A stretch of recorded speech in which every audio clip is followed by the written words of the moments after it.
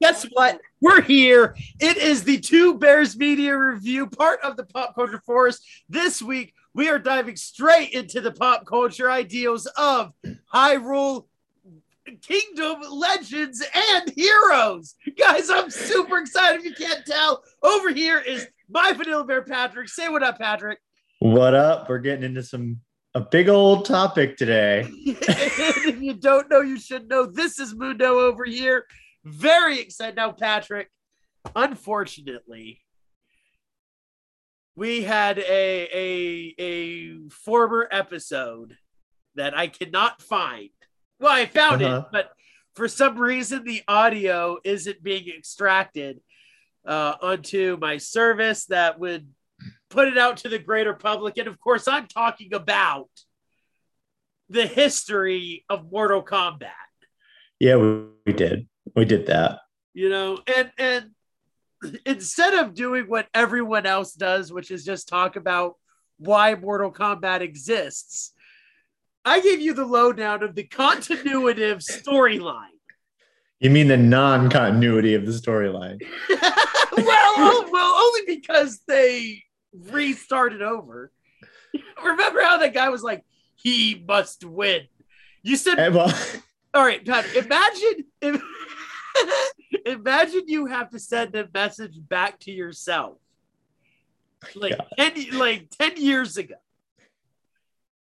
But you must go to college. Yeah, like the most innocuous thing. You know, it would be like dorm with him. But like you wouldn't know who to dorm with. Yeah, right. Nobody knows. Right?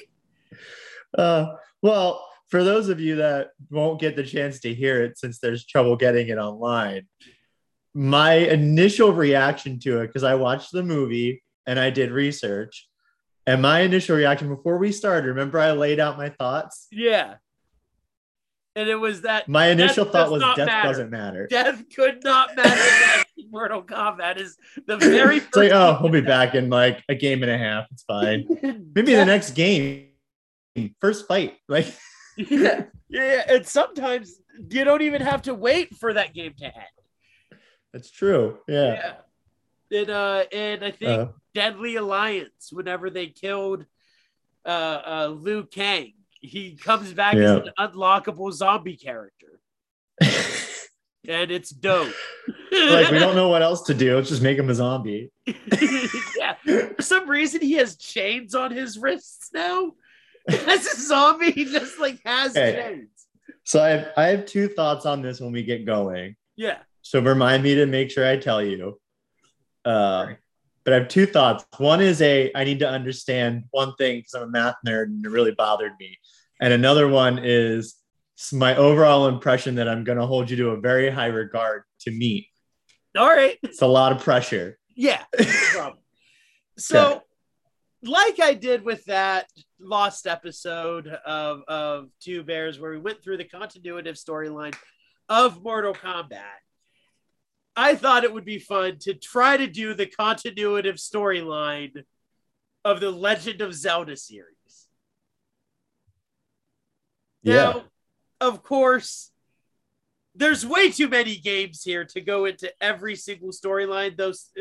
And for that sheer reason, some storylines of some games are much more important than storylines of other games, right? Yeah.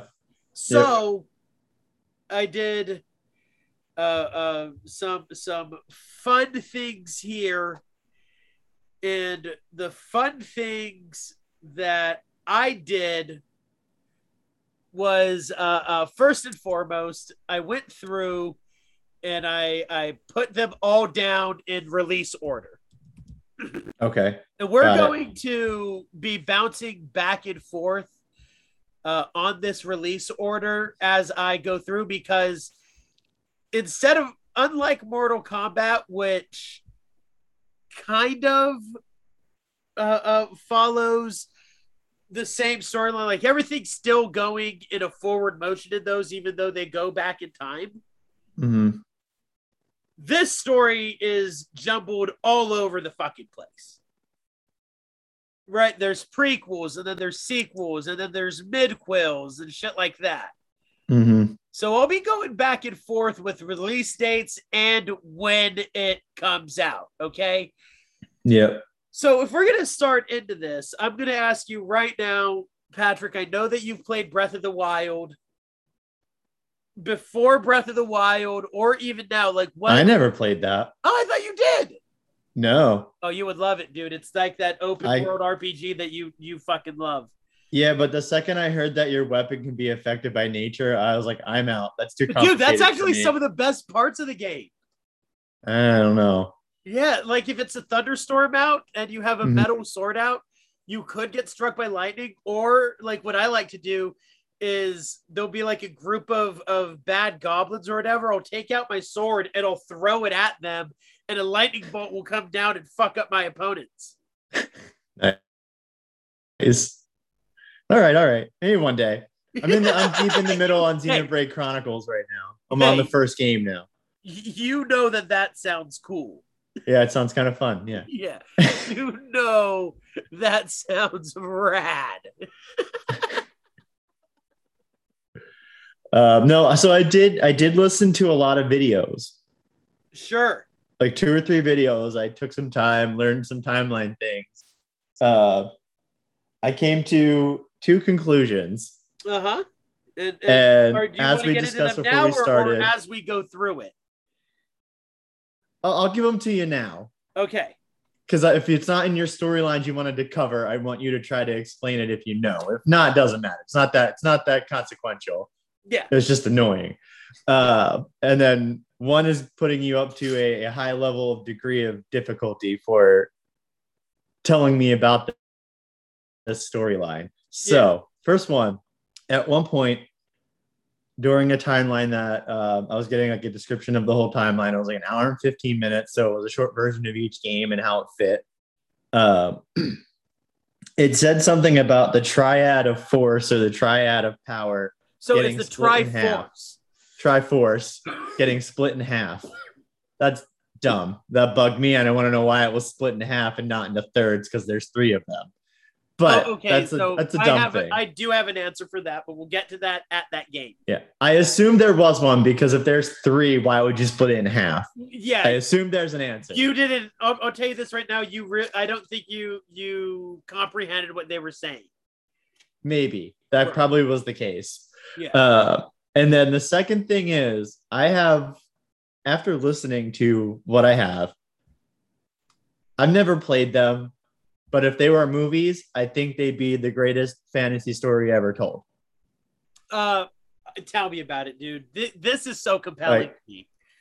The timelines don't seem fucked up. Like it seemed like they were accurate when they go back in time, but they'd be kids instead of adults again and replaying everything. Like you didn't feel cheated. And I think that in and of itself is the biggest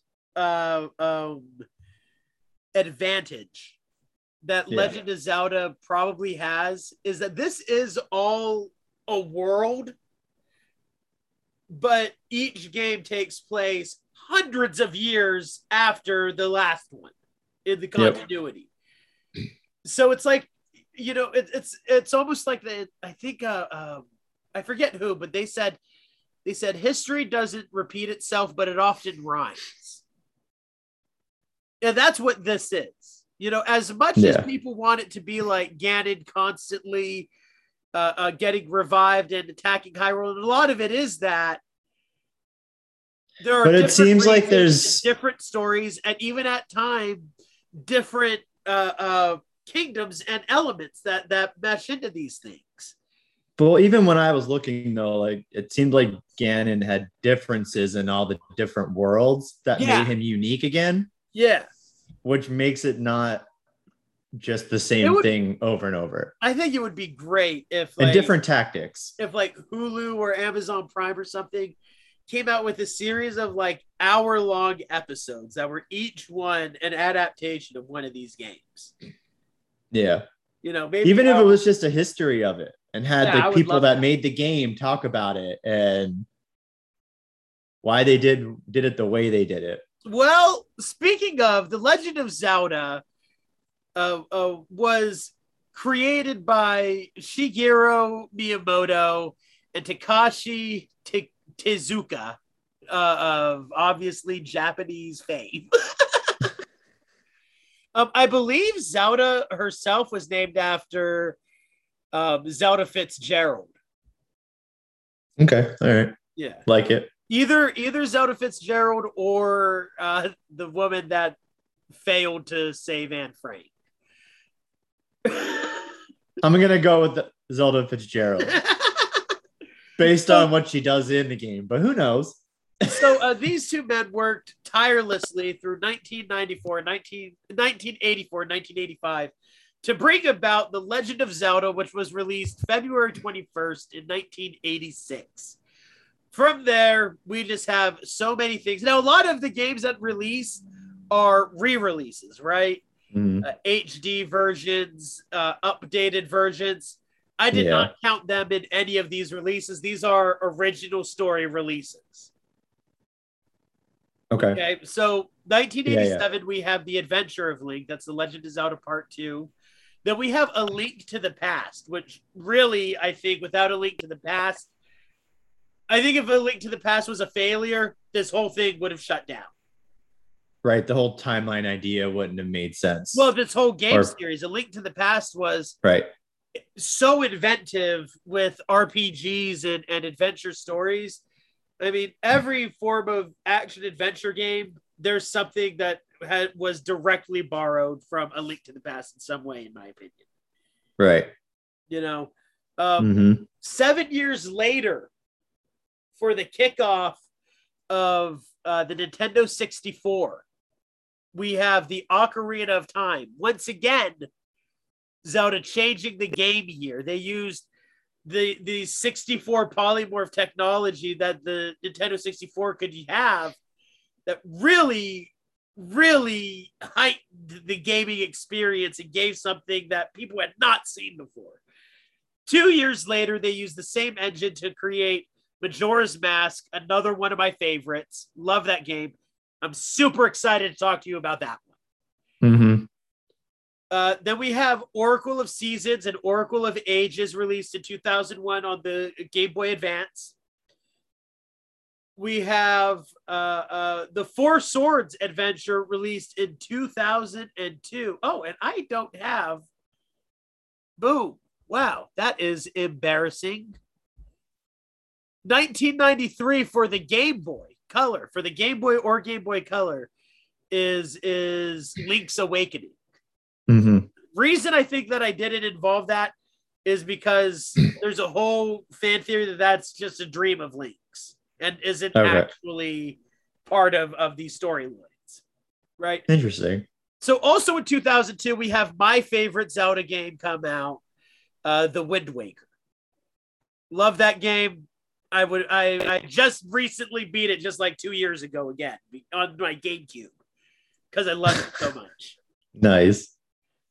After that, going back to the Game Boy Advance, we have the Minish Cap. Then for the Wii and the GameCube, we have Twilight Princess, also heralded as one of the best.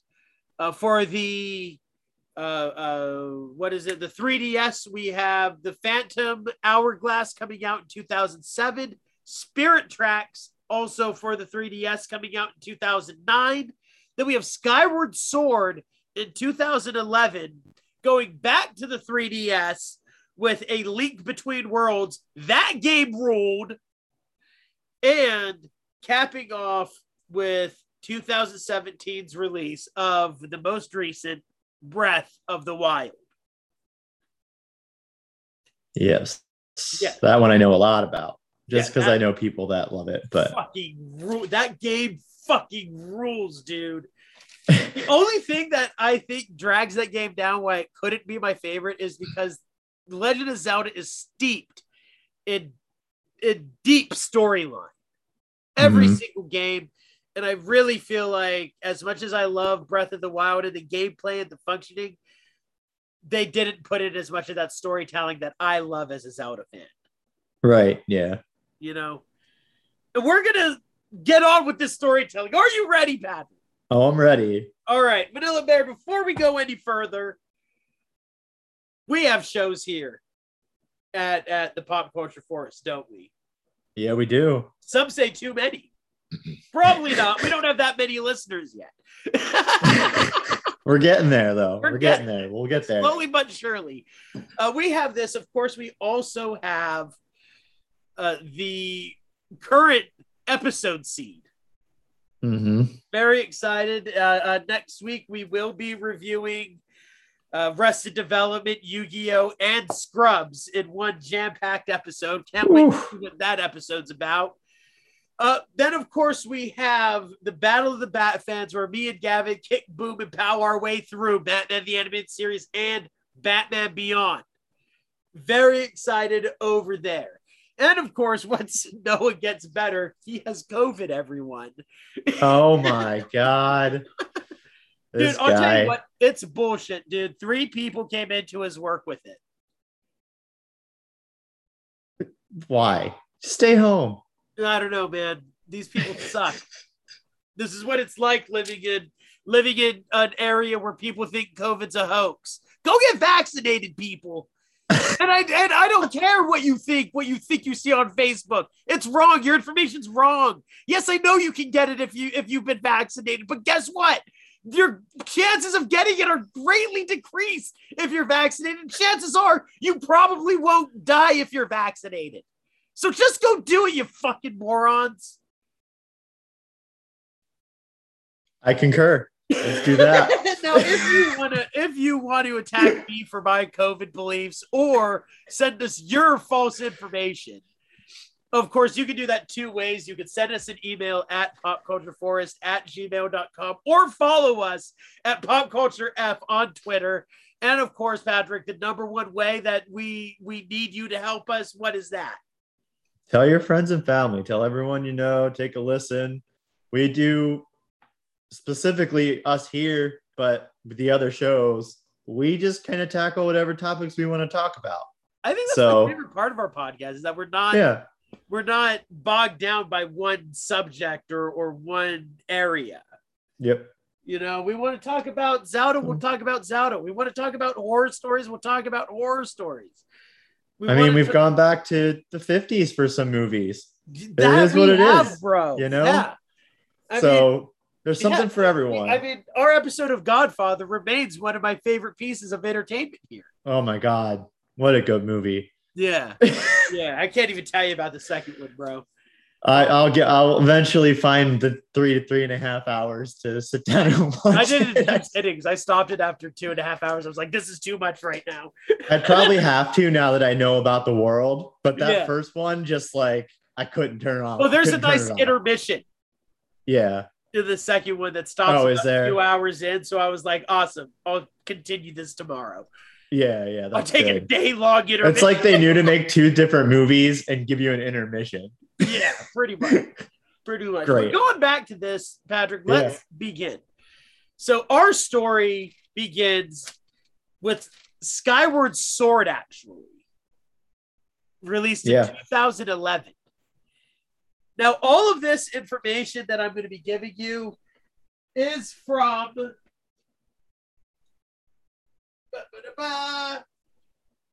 the Hyrule Historia, a book released by Dark Horse Comic Books, produced by Nintendo. It's a thick hardback motherfucker.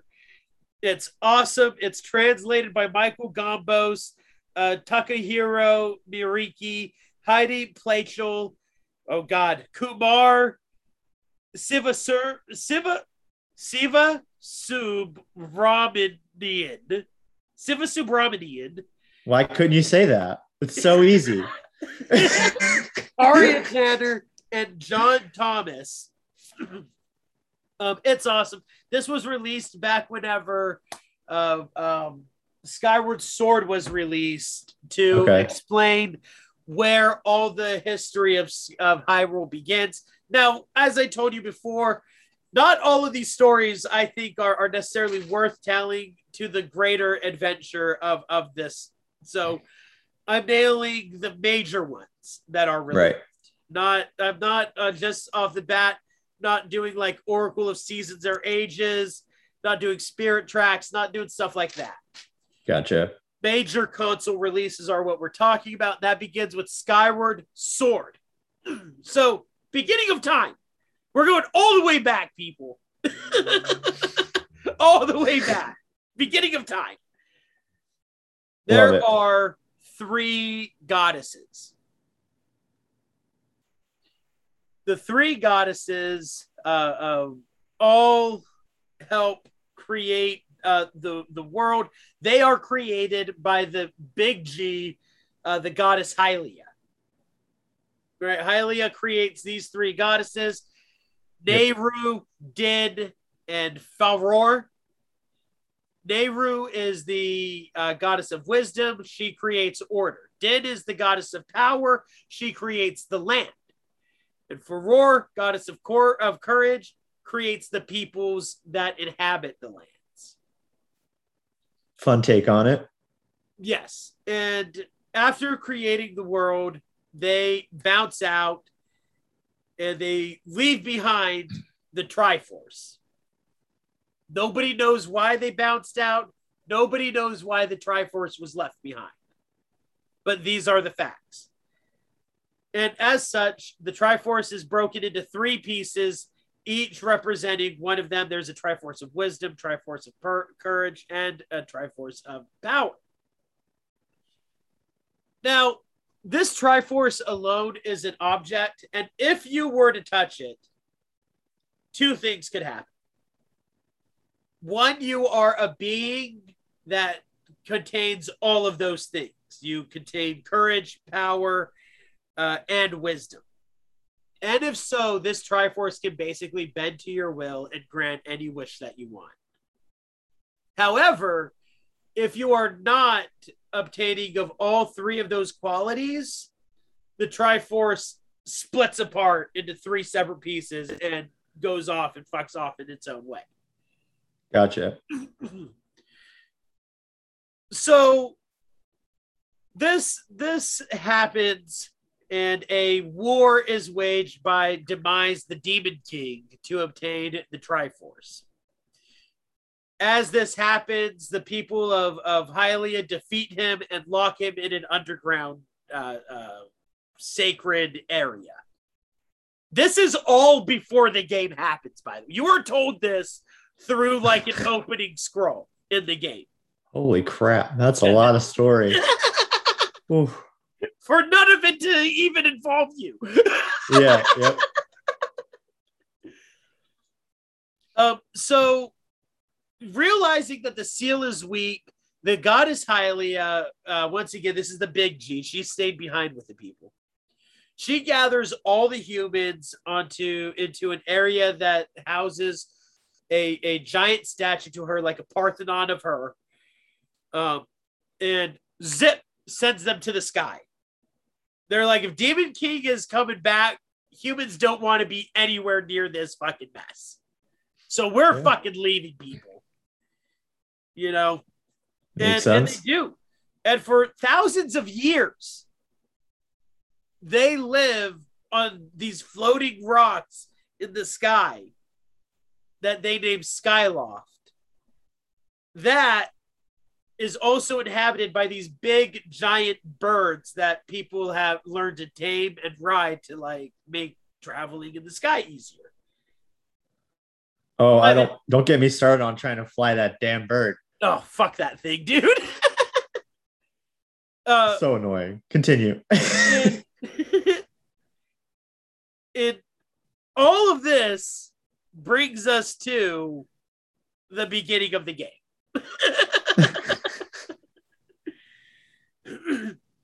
Also in that time, thousands of years before, Hylia renounces her goddesshood because she realizes that in order to stop Demise from coming back, she will need her power in the future, and Demise, for some reason, can only be stopped by humans. So she figures she'll renounce her goddesshood.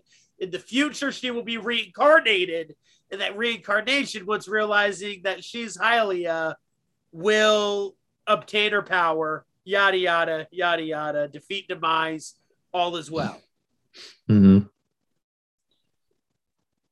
So, to celebrate this event of Goddess Hylia saving the people of Hyrule, humans of Hyrule, going up to the sky, every year the people of Skyloft have the Goddess ceremony, where they where the quote unquote princess, it's like an elected title there, gets crowned to be the representative of the Goddess Hylia. And this year it's going to be Zelda. It's going to be this young woman named Zelda, who's the daughter of the chief of the Skyloftians. During the ceremony, she gets kidnapped, and Link dives off to save her. During that time, he finds out that this evil. I told our buddy Gavin that he looks like somebody that would be on RuPaul. This Girahim dude. Oh my god. Yeah, Girahim is behind the plot, and he revives Demise because he's now trying to do some stuff with the Triforce as well. Huge adventure is ahead of them, as Link is the first person in thousands of years to visit the surface. And on the surface, he encounters 3 separate races of other beings that were left behind on the ground. Okay. You have these robotic beings that were built and helped by the dragons and the goddesses and the people way back 10,000 years ago. He meets these Gorons who have kind of evolved into these rock-wielding giant creature things. They're pretty fucking cool. And he also meets some Zoras, these water fuckers as well. And reuniting all of them and helping them advance in their society and to take away the blights that are happening because Girahim is trying to revive the Demon King. Link advances his sword, which is also a sentient being. Because, yeah. Yeah. Basically, the goddess Hylia enchanted a sword and put into it like a scientific mind. It's called Phi or Phi. It's spelled F-I, but the game doesn't have like voiceover. So I've heard fans call it both Phi and Phi. Okay. Yeah.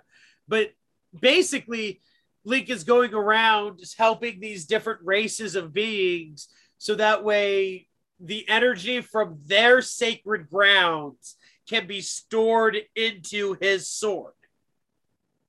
This sword, once it has all of these mystical energies placed upon it, is able to dispel evil. Gotcha. Yep. And that's what will defeat the Demon King Demise. Got it? Yep. Good. Anyway, Link goes through. He and Demise fight. Big fucking victory for Link. And the people, realizing that it's safe now, return from their skies up above to live back on land amongst all the creatures and the world that they've been apart from for 10,000 years. It's crazy. And that is Skyward Sword in a nutshell. Yeah, right. So the first thing that they do, which I think is nice in this 2011 game, is they send it all the way back to explain why a reoccurring item, the Master Sword, is constantly able to defeat Ganondorf.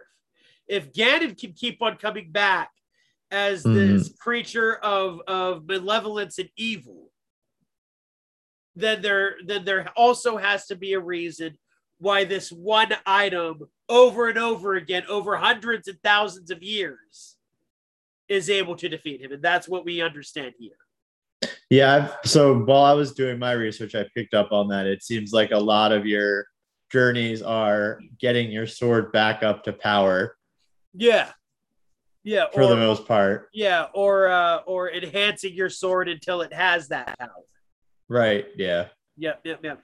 And in a lot of games, about a third or 2/3 of the way through, you go into like a temple or a forest, and there it is. And that's like, you have to do a major mission. And then you're able to finally pull it out. And everyone's like, holy shit, that dude's King Arthur. I mean, Link. Love it. Yeah, right. So love that. Fun story. So in Breath of the Wild, there's like no way that you need to go, right? Mm-hmm. So my first playthrough of it, I figured that I would do this the easy way, and that I would go out and I would get super fucking taked up before actually beginning the storyline. Right. So I'm going off, I'm doing my little missions, I'm cranking up hearts left and right, and I have 13 hearts on me where I come across this mystical wooded area. And I walk in, and there's my fucking master sword. And I'm like, holy shit, yes, here it is, finally.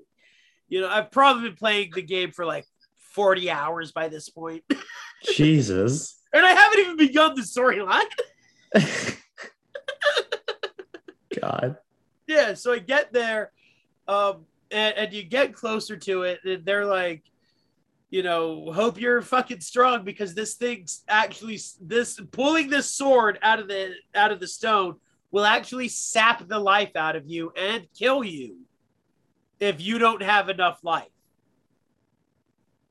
And I'm like, fuck yeah, big chomp. So I go up and I fucking pull it up, and my hearts are like dwindling. And I'm like, holy shit, that's going to kill me.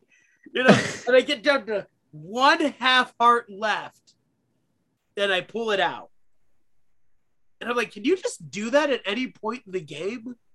Like, if you had 6 hearts, could you go there and lift that thing out? Does it just do that? Does it always just take you down to like a 1/2 heart left, and then you can pull it out? The answer is no. That it will only pull out if you have 13 or more hearts. That's insane. Yeah. And I accidentally found that out, discovered it, and was super happy with myself. God. Yeah. That's pretty awesome, though. Yeah, I love it. I love that game so much. So we have thousands of years again until the next storyline in this series. And that comes in 2004 with the Game Boy Advance's The Minish Cap.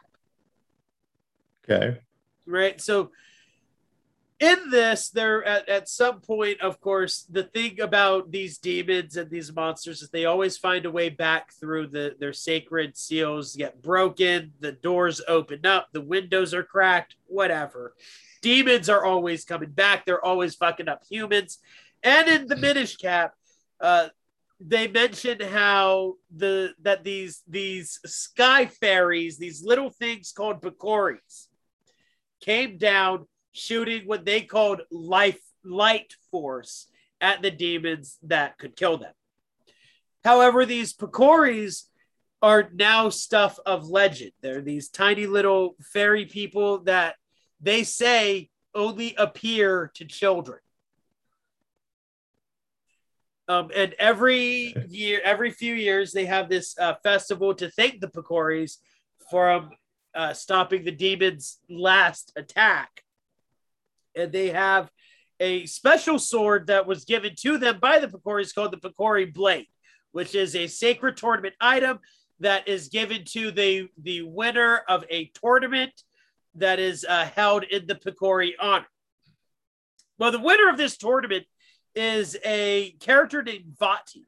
Now, Vati is actually a rat bastard and is a wizard seeking to release more demons and bring back a demon king. Sounds like a good guy. Yeah, he's definitely the guy that you want on your side for this. He does so, and he also, I think, turns Zelda into stone at the same time, which really pisses Link off. They're always best friends, right and left, right hand, left hand. Hey, if so, in many of these Zelda games, you can name yourself. Would you have like a fun name, or would you just like call yourself Patrick or something? Oh, I usually would just, I tend to just go with the character's name that's supposed to be. Sure. I know Um, somebody that makes their Link ham all the time. it's kind of good, yeah. Yeah. That dialogue could get real fun real fast. Yeah. You have to say your ham. No, I think the reason I just don't like to break the immersion of a video game that I'm in. Sure. Like I want to, if I'm supposed to be this character, I should be able to enjoy that character. And if the game's not that good, then it's just not that good. So right. I hear you. Yeah. So Link is recruited to go off and find the Minish. These are the magical descendants of the Picori. On his way to find them, he meets a hat which talks. It's called Eslo. And this hat, he gets on his head, and it gives him the magical ability that at certain sacred areas of the Minish, shrink him down to Minish size. Okay. This is real fun in game because, puddles become oceans at that point. Gotcha. Yeah. This is also the namesake, the Minish cap. So Eslo, the hat, you find out, was actually the mentor of Vaati, who turned Eslo into the hat, and that Link must then go off into different adventures to find all 4 elemental powers to defeat Vaati. And after he gets all 4 elemental powers, he gets the light force from the Picori. Now, this is very important because this. So hold on, before you continue, Yeah. I find that pretty cool because I just looked up the year Alice in Wonderland came out. Sure. Because anytime I think of getting shrunk for any reason, I just go instantly back to that. Yeah. That's like so long. 1865. 1865. Holy shit, man. Like, that's Wait, awesome. Alice in Wonderland is from 1865? Yep. Is an 1865 English children's tale by Lewis Carroll. That'd be awesome. I was actually thinking that it was like 1898. So I was in the, but like for some reason, I knew like it was old. I just didn't know where it landed. That was coming out in the American Civil War. Dude, that's nuts. So like, this is where we talk about the effects of what other people do, right? Yeah. Like this guy writes this in 1865, and 120 years later, no, longer, because we're in the what year are we at? Comes out in 2004. Shit, man. Add another 20 years. So almost exactly 140 years later. Yep. That same idea is still being used to create a strong storyline. That's awesome. Like, well, a subplot of it, but you know what I mean. Like, yeah. To make a game different and make it unique. Yeah. Like, that's awesome. and it crosses cultures too. I mean, this is a Japanese-based game. Mm-hmm. So this English story from 1865. And who knows? Maybe there's a Japanese story that has something like that that's even older. Maybe, probably. That's just what I know. Knowing them fucking Orients. No, I love you guys. That was purely meant for comedy. Oh my God. So, keep going. From there, once again, thousands of years pass. Now we get into the big one. And there's a very important reason why this is the big one. This is the Ocarina of Time, released in 1998. This is many Zelda lovers' first Zelda love. This game, this is a game that I distinctly remember playing on the 64 at my friend Tim's house, and we were too young and stupid to understand any of it. Oh, yeah. I mean, based on how deep these storylines go, you're just playing for fun. Well, this is the thing about the Legend of Zelda games, especially like Ocarina of Time or Link to the Past, which were released, mid to late 90s. A lot of video games at that time, their missions were, go to the forest, slay the spider, and come back with the spider's nest. Right. The way that Legend of Zelda games always put out their challenges is like, you have to talk to all the townsfolk, and maybe one townsfolk person will say that there's an evil in the forest. Right. It isn't telling you to go to the forest, but it's telling you something is in the forest. And then you'll talk to another one and they'll tell you, my daughter's friend went into the forest and never came out. Right. And then you'll go into the forest and maybe you'll fight an opponent that drops a shoe.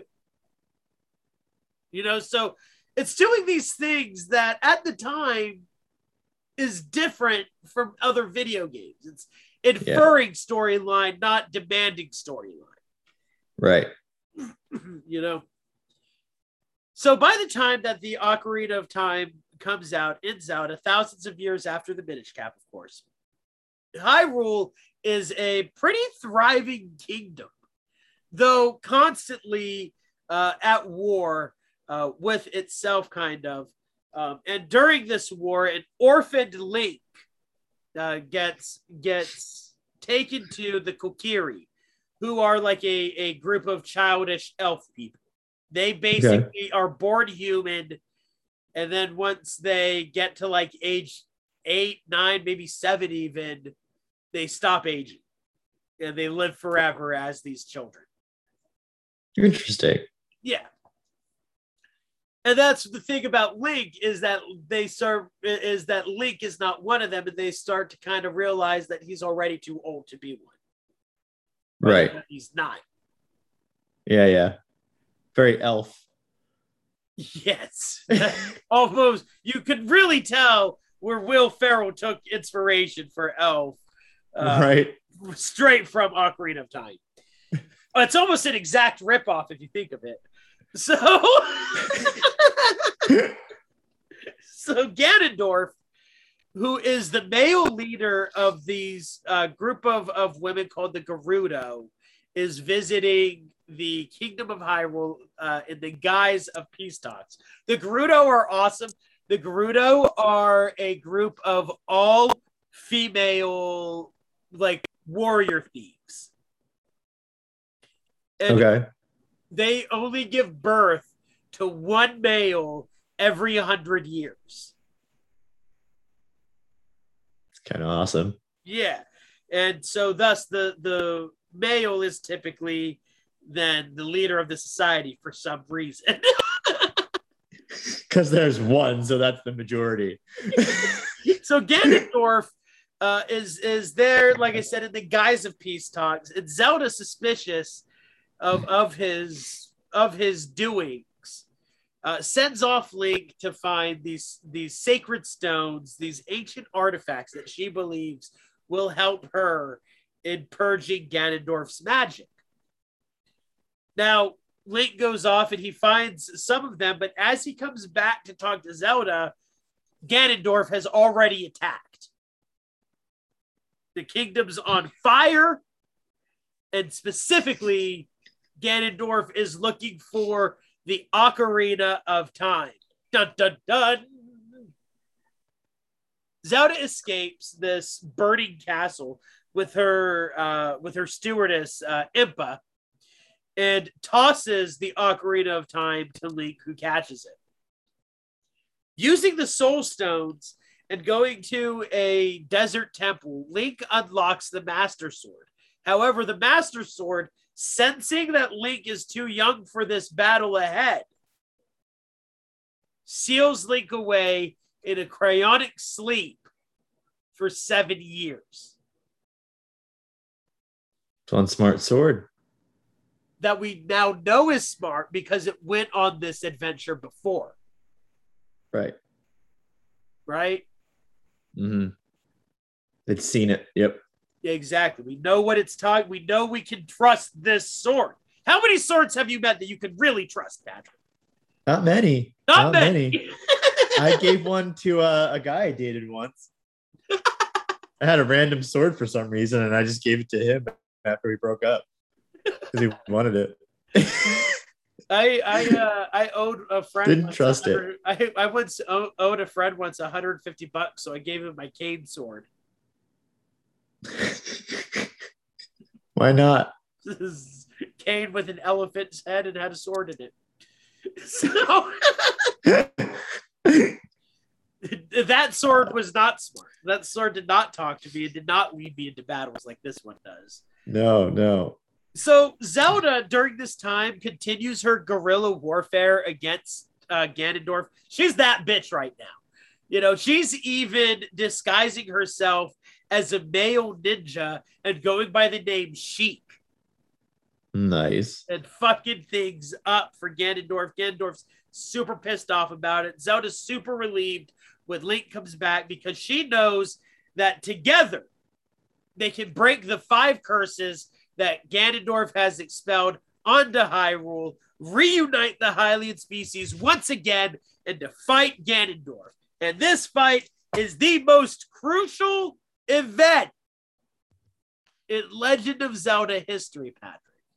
Do you know why? I don't. That is because timelines diverge here.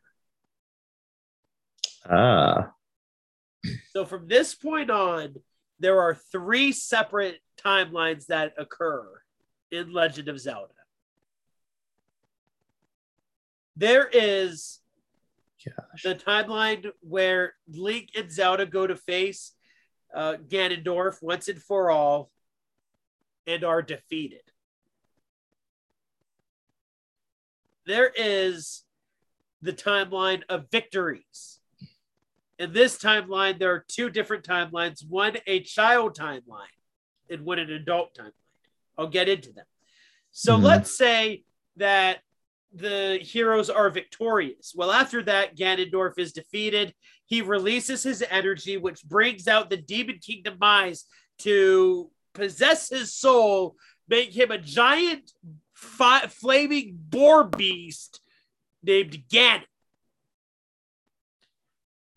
Well, using the power of Light Force and the Master Sword, Zelda and Link defeat the Demon King and restore peace, sealing the 7 sacred realms and Ganondorf away. So, I said and, I should have said or. That's what's important with this. So what happens is after they defeat Ganondorf and Ganon, Link is given 2 options by Zelda. One is to return to childhood. You know, because she feels bad that he lost 7 years of his life where he could have been living. Right. In doing so, he would go back in time, but this time warn Zelda about the treachery of Ganon. Being able to seal the sacred realms quicker and stopping Ganondorf's attack from really evolving. Right. The other timeline is he stays an adult where they seal Ganondorf away in a sacred realm with the idea is that he won't be able to break out, but he's already defeated. Right. So we have the timelines where the hero's defeated, the one where he goes back to be a child and seal off the ancient areas where Ganondorf kind of gets his power from. or the adult timeline where they still defeat Ganondorf, but this time steal him away, hopefully forever. Right. So the first storyline that I'm going to take you through is the defeated hero storyline. Okay. Okay. So Zelda and Link are not successful at this. And that takes us to A Link to the Past, released in 1991. It's a good year. Yeah. It's the best year in my opinion. To me, the world didn't begin until 1991. That's right. So the Sacred Realms are turned into the Dark World by Ganondorf after defeating Zelda. After Zelda rallies 7 sages, and they're able to use all of their magic might to battle Ganon away. They don't kill him, but they take him to the Sacred Realms, and he turns it into the Dark World, a dark mirror image of the regular Hyrule. Okay. Years later, once again, hundreds of years later, the King of Hyrule orders the sealing of the Sacred Realm so the Dark World cannot invade the regular world anymore. However, demons attack all of the sages and Zelda as well, and a evil wizard named Aghanim comes out to try to restore the evil demon king, Ganon. Doing so, he really runs amok in the dark world before trying to go into the light world of Hyrule. However, once again, Link, using some magical light arrows that Zelda has and the Master Sword, he defeats Ganon and then goes on to defeat Aghanim. Bada bing, bada boom. There you go. Yep. And throughout that, he also has to go back and forth in time to the original battle of Ganon to fuck him up some more. From there, we have The Legend of Zelda, which is 1986, the original game, and The Adventure of Link, the direct sequel, 1987. These games kind of go together as a 1-2 punch. Like I said before, a lot of these games take place in their own separate timeline, hundreds of years apart from one another. However, these two are back to back. This is the same hero living in the same time. So once again, thousands of years later, the King of Hyrule, they kind of use the Triforce as a hand-me-down now. Anybody that's going to be ruling Hyrule from this point on, they're just giving them the Triforce as a symbol of power. Now, it is explained here that there is a legend that the princess of a king long ago was attacked by his right-hand wizard and sealed off in a tomb. And ever since then, every girl born to the royal family of Hyrule is named Zelda. That's why Zelda is in every game. That's why it's the Legend of Zelda. Gotcha. Yeah. Okay. So same thing happens in this one. History doesn't repeat itself. It rhymes. The evil wizard of the right hand of the king attacks the new king, who is the brother of Zelda, and takes the sister as hostage. Link, super pissed off about this, goes off on a huge adventure, once again saving Zelda and restoring peace to Hyrule once he defeats Ganondorf again. Now, these games are a lot shorter in detail because 1986, 1987. Right.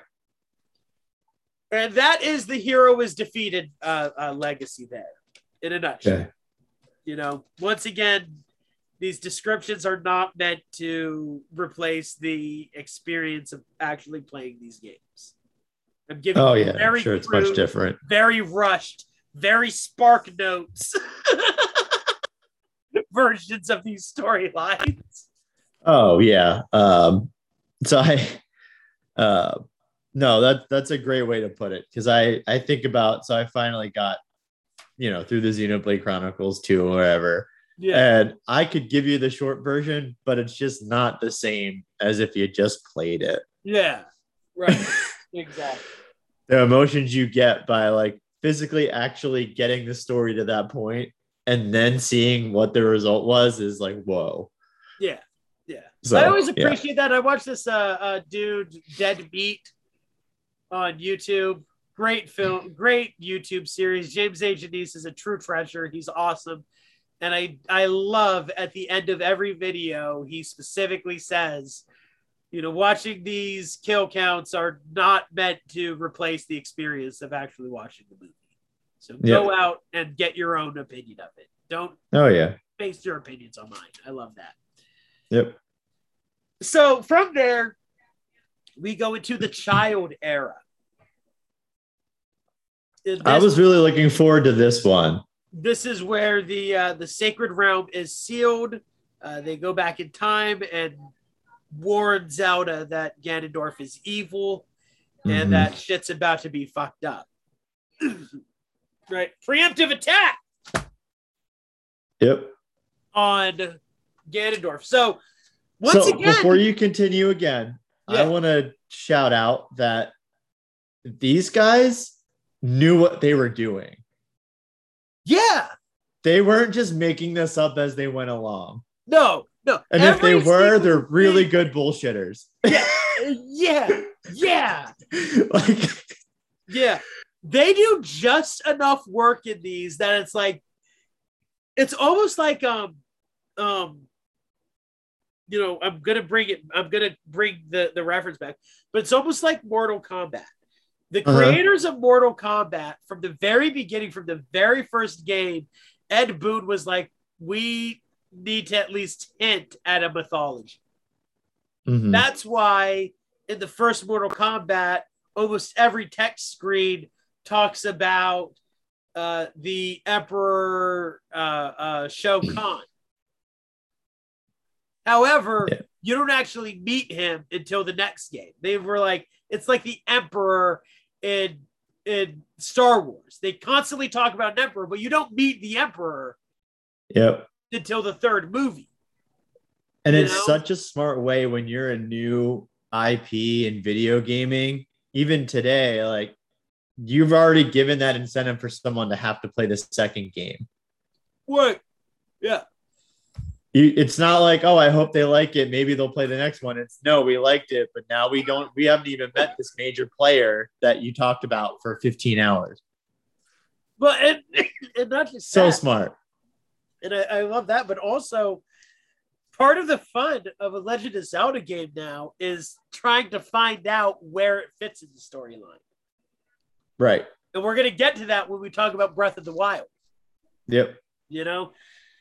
That was always so fun, especially whenever I really got into it with like Wind Waker and the Twilight Princess. This was before Nintendo came out with an official quote unquote timeline. Right. But it was just so fun to theorize, where does this take place in the storyline? Yeah. So much like the Adventure of Link and the Legend of Zelda, Majora's Mask takes place right after the Ocarina of Time. So Link goes back to being a child. He warns of Zelda of Ganondorf's treachery. And then he just goes off on his own little adventure. Why not? Do it. Link follows during Ocarina of Time. He has this fucking annoying fairy named Navi, which, by the way, I love Navi. She's fucking annoying, but she's the OG companion of Zelda. Hey, listen, hey! It's like that for the entire fucking game, dude. Oh my God. But as Navi runs away, Link falls down a hole in a tree, finding himself in a land called Termina, where he meets a magical being called the Skull Kid, who steals an item called the Majora's Mask from a traveling mask salesman. Upon arriving in the main town, Clock Town, they've discovered that Skull Kid's magic and the Majora's Mask is causing the moon to crash into Termina in 3 days, and that Link has 3 days to save the world. Now, using the Ocarina of Time, he's able to fuck with time in a greater and more detailed complex in Majora's Mask. And Link explores Terminus using this Ocarina to obtain many numerous masks in the area. After having so many masks and saving so many people and doing so many things, Link follows the Majora's Masks to the moon's center, where Link gains the power of the fierce deity and fights Majora's Mask, which, while a bunch of giants hold up the moon. Patrick, I want you to know that I wrote that explicitly confusing on purpose. I was like, I want Patrick to be so lost by the end of this. Why wouldn't giants be holding up the moon? So that is a long story, but I want us to take a little bit of time to talk about Majora's Mask. Majora's Mask is a very dark game. It's very dark. It's very depressing. Immediately, the first thing that happens in the opening cutscene is Link falls down this hole and lands in this alternate reality where the moon is crashing in 3 days. And you have this ocarina, and you have this little jingle that you can play on your ocarina, that the entire time in the game, there's a clock at the bottom of the screen that tells you how many days are left. And once you're on your second day, it tells you how many hours are left. Jeez. Now, at various times, you can play your ocarina and restart those 3 days. Okay. Gotcha. However, if you do that, your money doesn't come with you. Your numbered items don't come with you. Bunch of stuff that you had doesn't come with you if you restart the thing. So you have to be a little judicious when you do it. Now, there is a bank in the game that you can go off and like hold money, hold arrows, and hold bombs.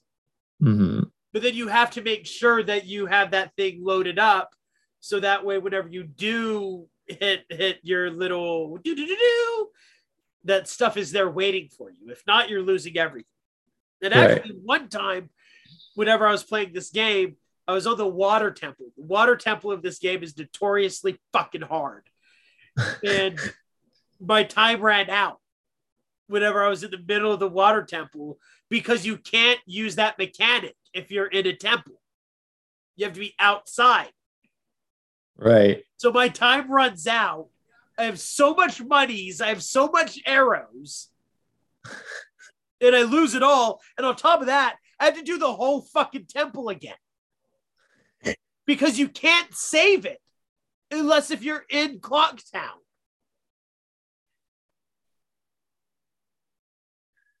Man, they couldn't do that anymore. Fucking frustrating. No, but it's frustration. Its mechanics are why it's so fun. For instance, you also have the double time song, which slows the passing of time by half. You know, and then you have Song of Night, the Song of Day, which immediately takes you to noon or midnight. Because sometimes in this game, some events only happen at certain times. So, for instance, not kidding, there's an alien invasion in this game. Awesome. That only comes at midnight of the second day. Pretty cool. Yeah. You know? And this game is filled with stuff like that. For instance, there is a group of monkeys, and one of the monkeys has been tried and is going to be executed. On the first day that you have, you can save that monkey from being executed. But if you come back the second day, you can actually watch him get killed. And by the third day, if you go back, you can talk to people and find out that he was innocent. You know? Yep. So there's a bunch of dark themes and tones in this. You know, you help a Zora, you hold a Zora as it dies in your arms. You know, there's a woman that's looking for her kidnapped baby. You know, there's a spirit that refuses to admit that it's dead. Crazy. And there's a huge fan theory that Majora's Mask is actually completely about and only about death. Now, as anybody who's studied any idea of death, everybody knows that there's this whole 5 stages of death that people go through. You know, depression, anger. Oh, the grief. Yeah. Stages of grief. Yeah. The 5 stages of grief with death or whatever. Let's see if we can get some right now. Now, actually, I think the people that invented this, they only ever said that these are the 5 things that happen. They never meant that they happened in this order. People just say that because it's the way that they're numbered. Yeah. Well, I assume that it depends on where you're coming from, right? Of course. Now, which order you experience it in. So there is certain areas in this game, and it goes through the storyline, that match this so well. For instance, the people of Clocktown see the moon coming at them.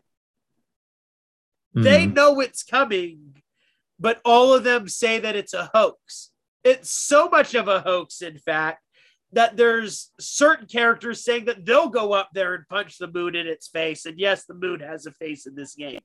I saw a picture of it. It looks terrifying. It is. And once it's like on your town, it's scary as fuck. There's and the whole town as a whole is preparing for a festival. So this town isn't even worried. It's almost like they're denying that this moon is crashing in on them. From there, you get the anger. So a crime has been committed, and these Dekus are pissed off at these monkeys, and they're going to lash out at them in anger. Even though these monkeys are innocent, you know, they're going to suffer due to somebody else's anger. Yep. Next up, you have this spirit of a Goron that wants to still be alive, but isn't and can't be. And he's asking you to try all these things to bring him back to life, but it won't happen. It will never happen. It's almost like this guy is bargaining with you. Then you meet the Zora. The Zora who has just lost all of her children, all 7 eggs. Oh, that's a rough one. And you hold her husband in your arms as she cries off in the distance, depressed. And finally, at I think it's called the Valley of Bones, which is an awesome fucking zone in the game, you have Link continually climbing these towers, going further up and up and up into the sky until he retrieves the most important artifacts in helping him defeat Majora's Mask. Light arrows. Light, which is symbolic in many, many customs as acceptance or wisdom. Right.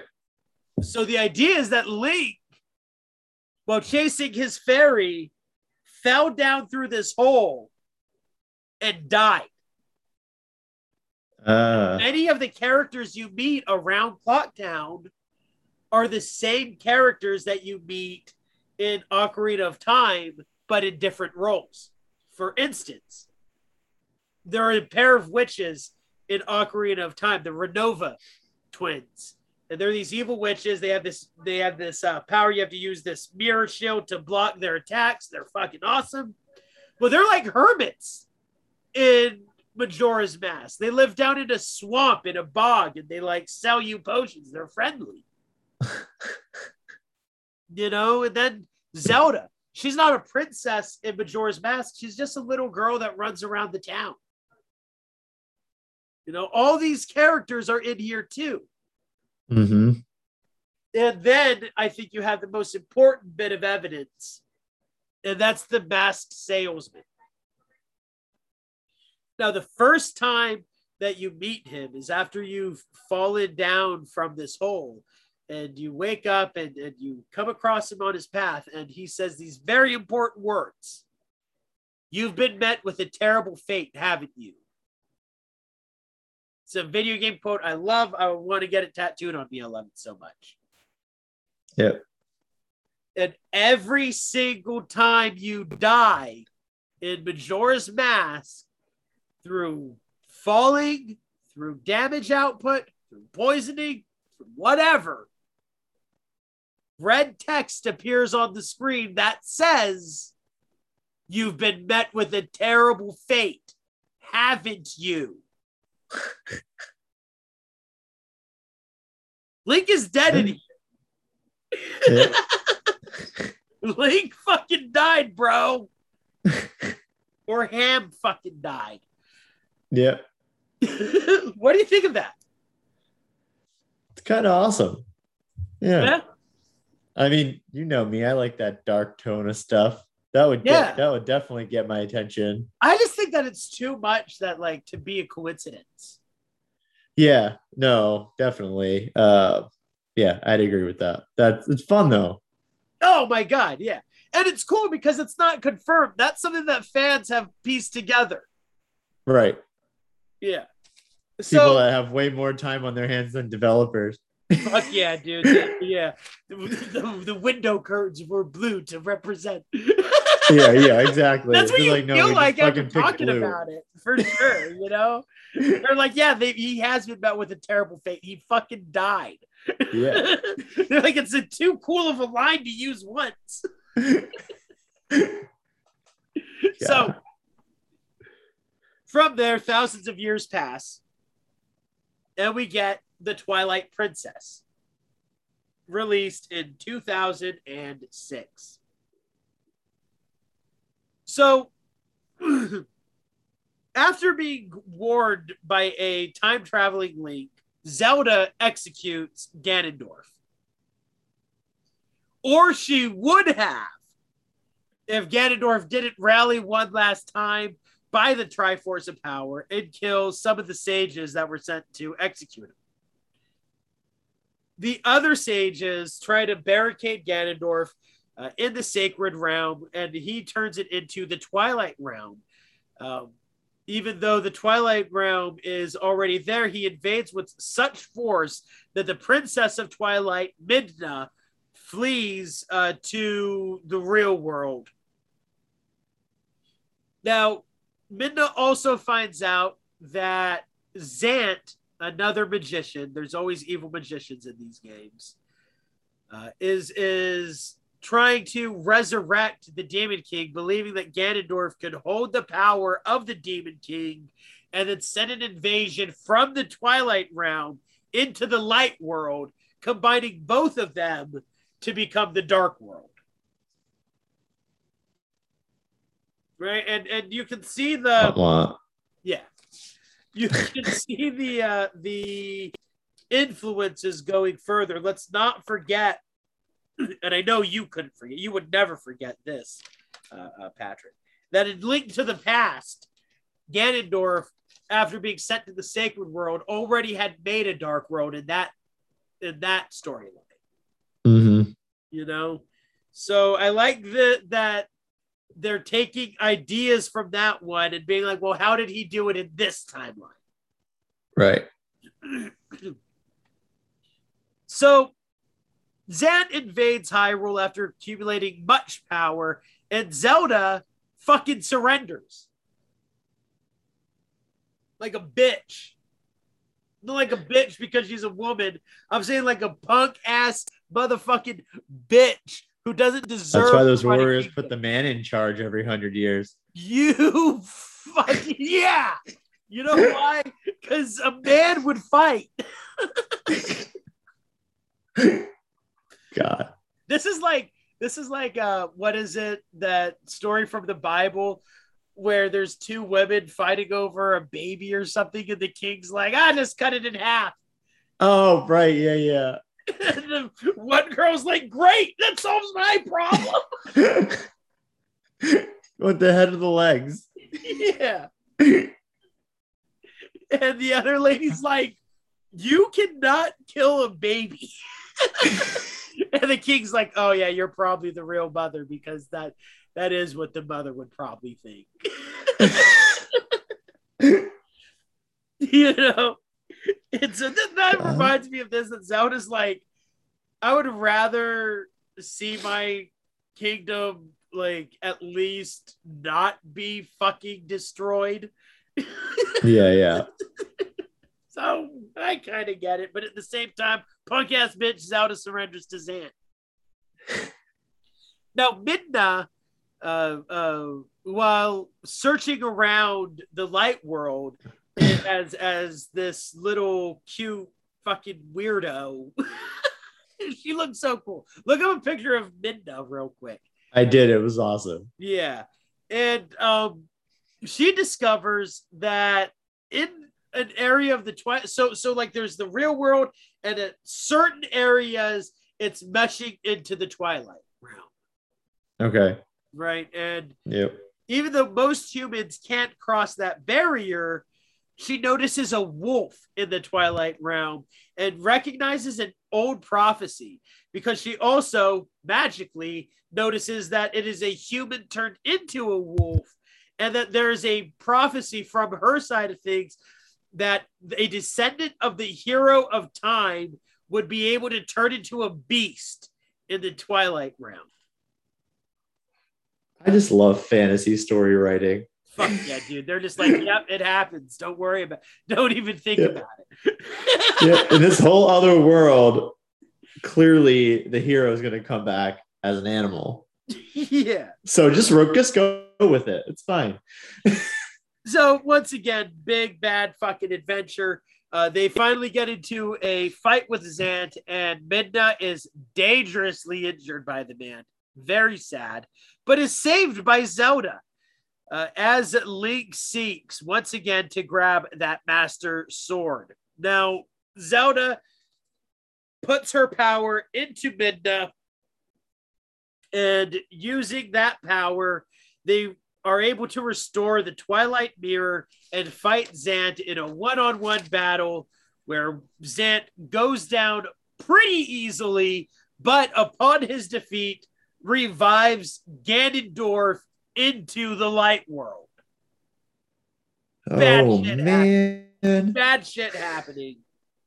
However, Midna finally gives back the power to Zelda, who once again is able to string some arrows and some light together, and with the help of Link's evil dispelling master fucking sword, defeat the old guy again, defeat the evil bastard. Don't even think about it. Don't even worry about it.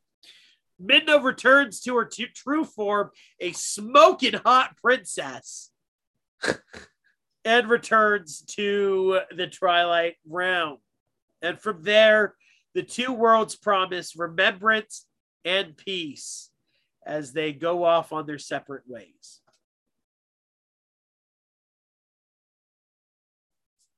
I like it. Yes. It's good stuff. Yes. Now, this is cool. Because in Twilight Princess, in order to level up your sword skills and your ability with your sword and the damage that the sword does, you have to fight this dark skeletal warrior. Okay. And it talks to you. It says a couple cool things, such as that it used to use this certain trick whenever it was younger. It used to do this whenever it was younger. Here's a cool thing that I used while fighting this thing. And all of these hints that it's giving you are direct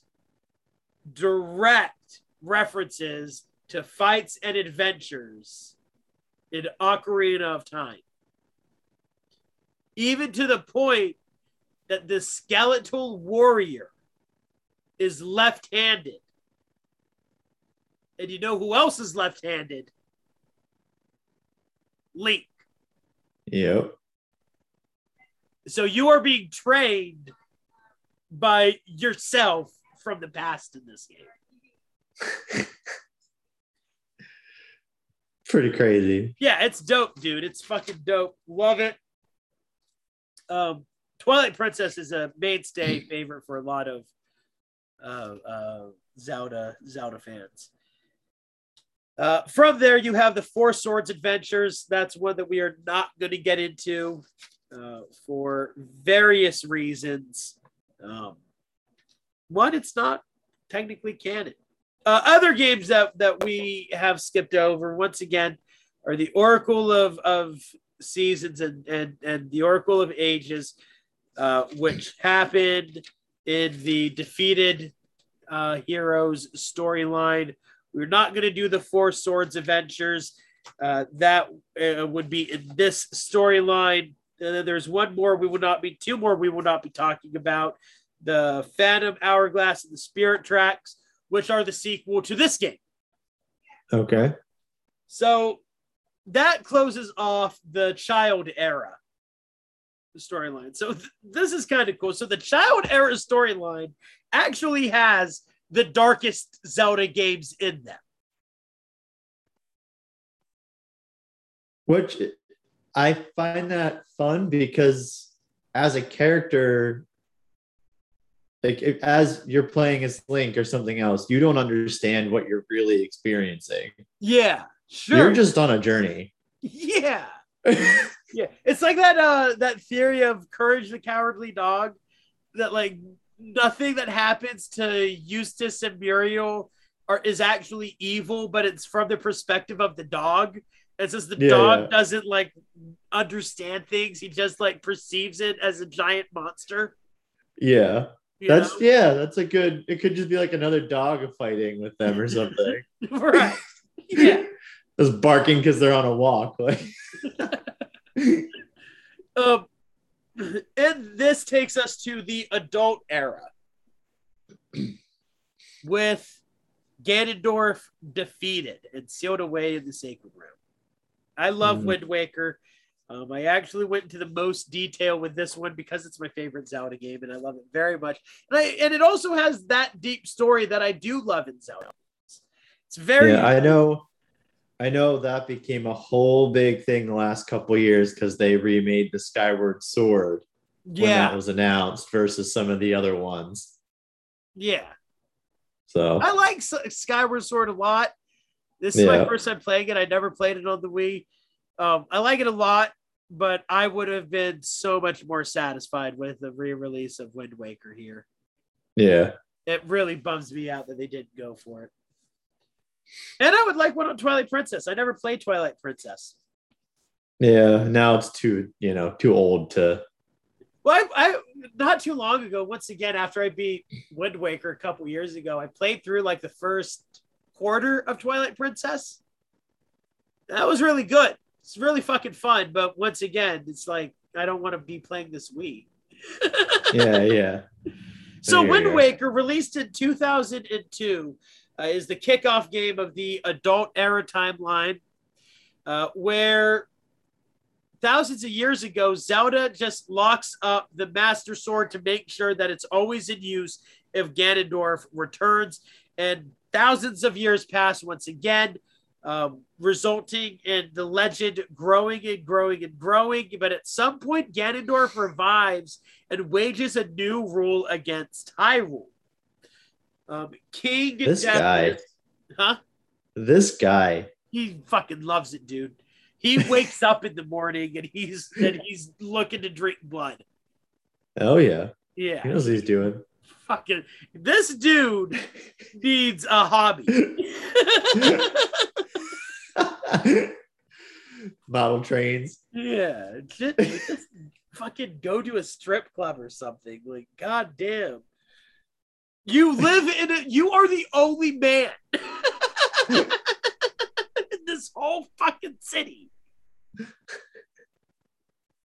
So, at the time, the king Daphnis, he just says, "I'm going to leave the fate of the kingdom to the gods. There's no hero that's been able to wield the sword. We cannot stop Ganondorf."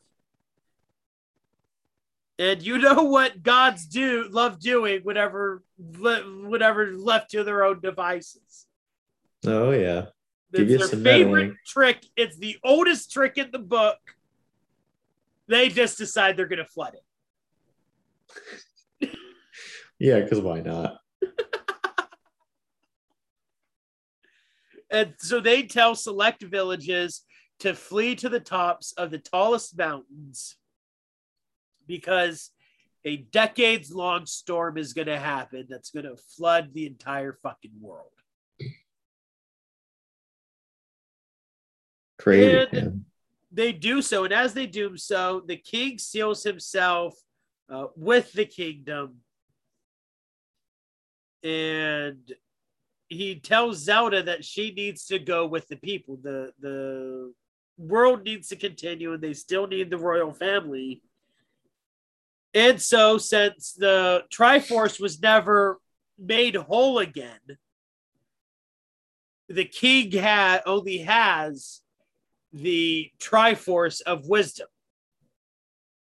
Gotcha. Which he breaks in half and gives half of it to his daughter, Zelda, to go to the surface world.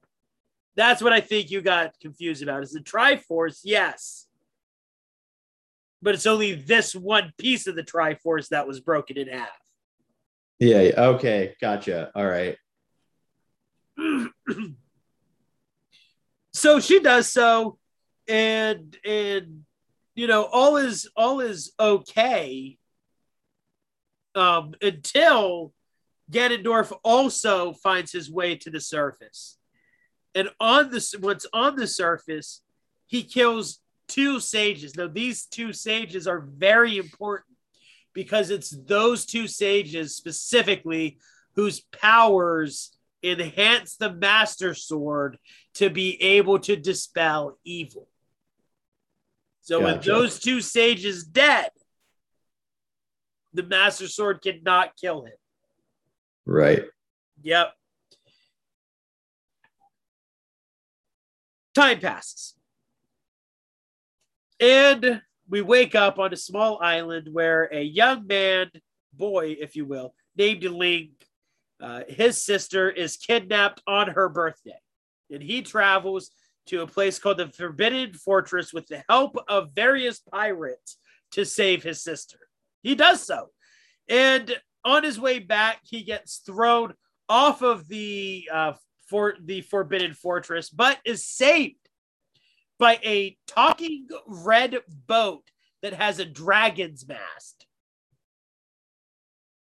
Awesome. Yep. The boat itself calls himself the King of Red Lions, and you know this has become a common thing in Zelda games. The companion, ever since Navi from Ocarina of Time, you have Navi. I think the next one was Tetra. No, that isn't right. It wasn't Tetra. I forget the one in Majora's Mask. But then you have the King of Red Lions here. You have Midna in Twilight Princess. and then you have Fi or Fi in Skyward Sword. So this is going to be your companion. And the boat gives a magic wand called the Wind Waker to Link, which will help the wind push along the boat in any direction that Link needs it to go. Fucking love the Wind Waker. It's a great tool. It's so good.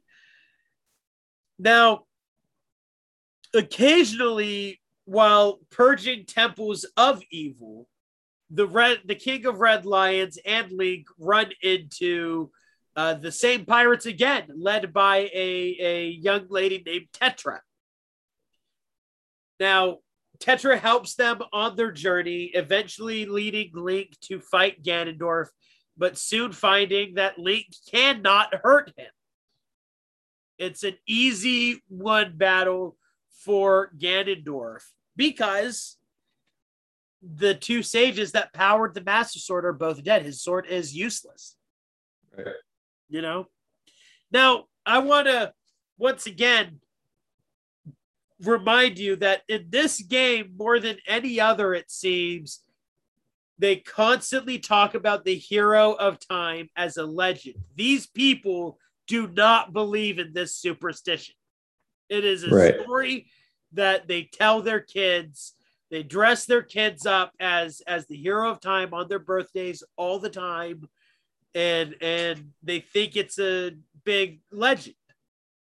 You know, but slowly you start to realize that not only is it true, but with enough willpower, this Link can force his way to be the hero of time.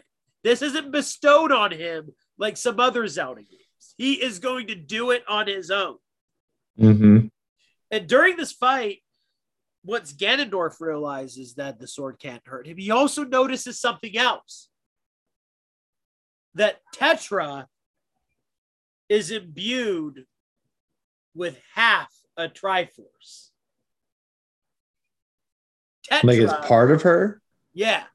Okay, so gotcha. A Triforce isn't an item. It appears on your hand. It appears on the back of your hand once you have it. Okay. And then it's, yeah. And Tetra has it, making her a longtime descendant of Zelda. There you go. So in this game, Zelda isn't Zelda. Zelda's Tetra, which I love.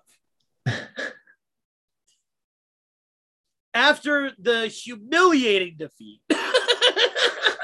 of Link and Tetra, the King of Red Lions also reveals himself and tells them that he is actually the reincarnation of King Daphnis, the king of Hyrule that let the gods flood the land. Mm-hmm. And that underneath the sea still rests the old kingdom of Hyrule in a magic bubble where there is a bunch of great magic shit going down there. Now, Zelda and King Daphne, they go under the sea and restore the Triforce of Wisdom.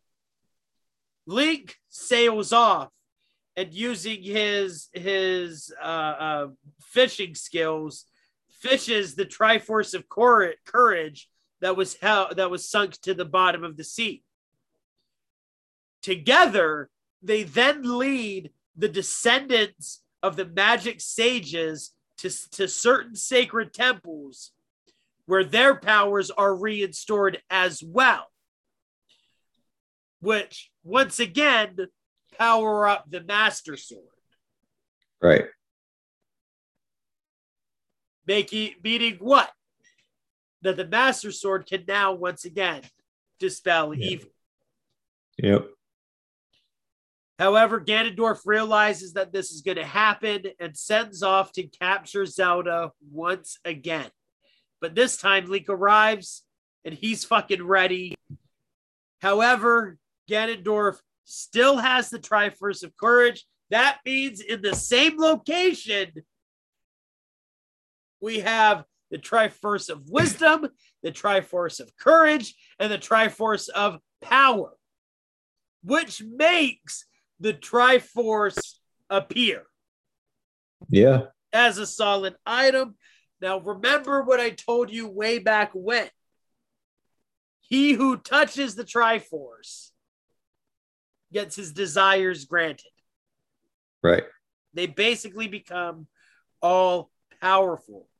Ganondorf realizes this and goes for it. However, King Daphne, being a fucking bamf, gets there first, touches it, and wishes away ancient Hyrule underneath,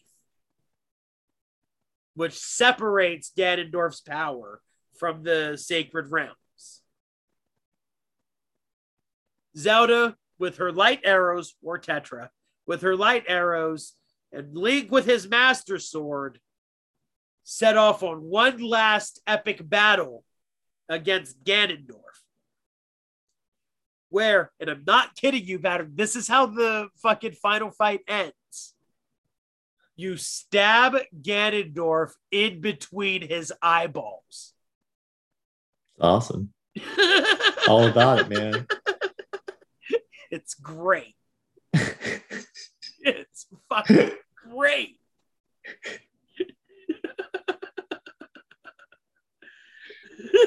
I love when games like that can get like just more graphic than you'd expect. Dude, and I'm gonna say, if you need to like look up the art style of Wind Waker and tell me if that matches it at all. I've seen it a bit, and yeah, no, I would not have expected that. Yeah. From there, we have Phantom Hourglass and Spirit Tracks, but we're not going to get into them, as that is the last major entry in that timeline. Mm-hmm. Now, this book was released before Breath of the Wild came out in 2017. Right. Leaving the question, where does Breath of the Wild fit in this timeline? Mm-hmm. There are a few hints throughout this game that kind of suggest multiple things. One is that specifically Zelda talks about how there were troubles in the sky through time and even through Twilight, and that a hero always emerges. Okay. Some fans take that to mean that this takes place in the child's time, because that's the only way that Twilight, time, and skies mm-hmm. can come together. Right. However, throughout the game, one of the cooking instruments that you find, some of the minerals that you find, are rock salt.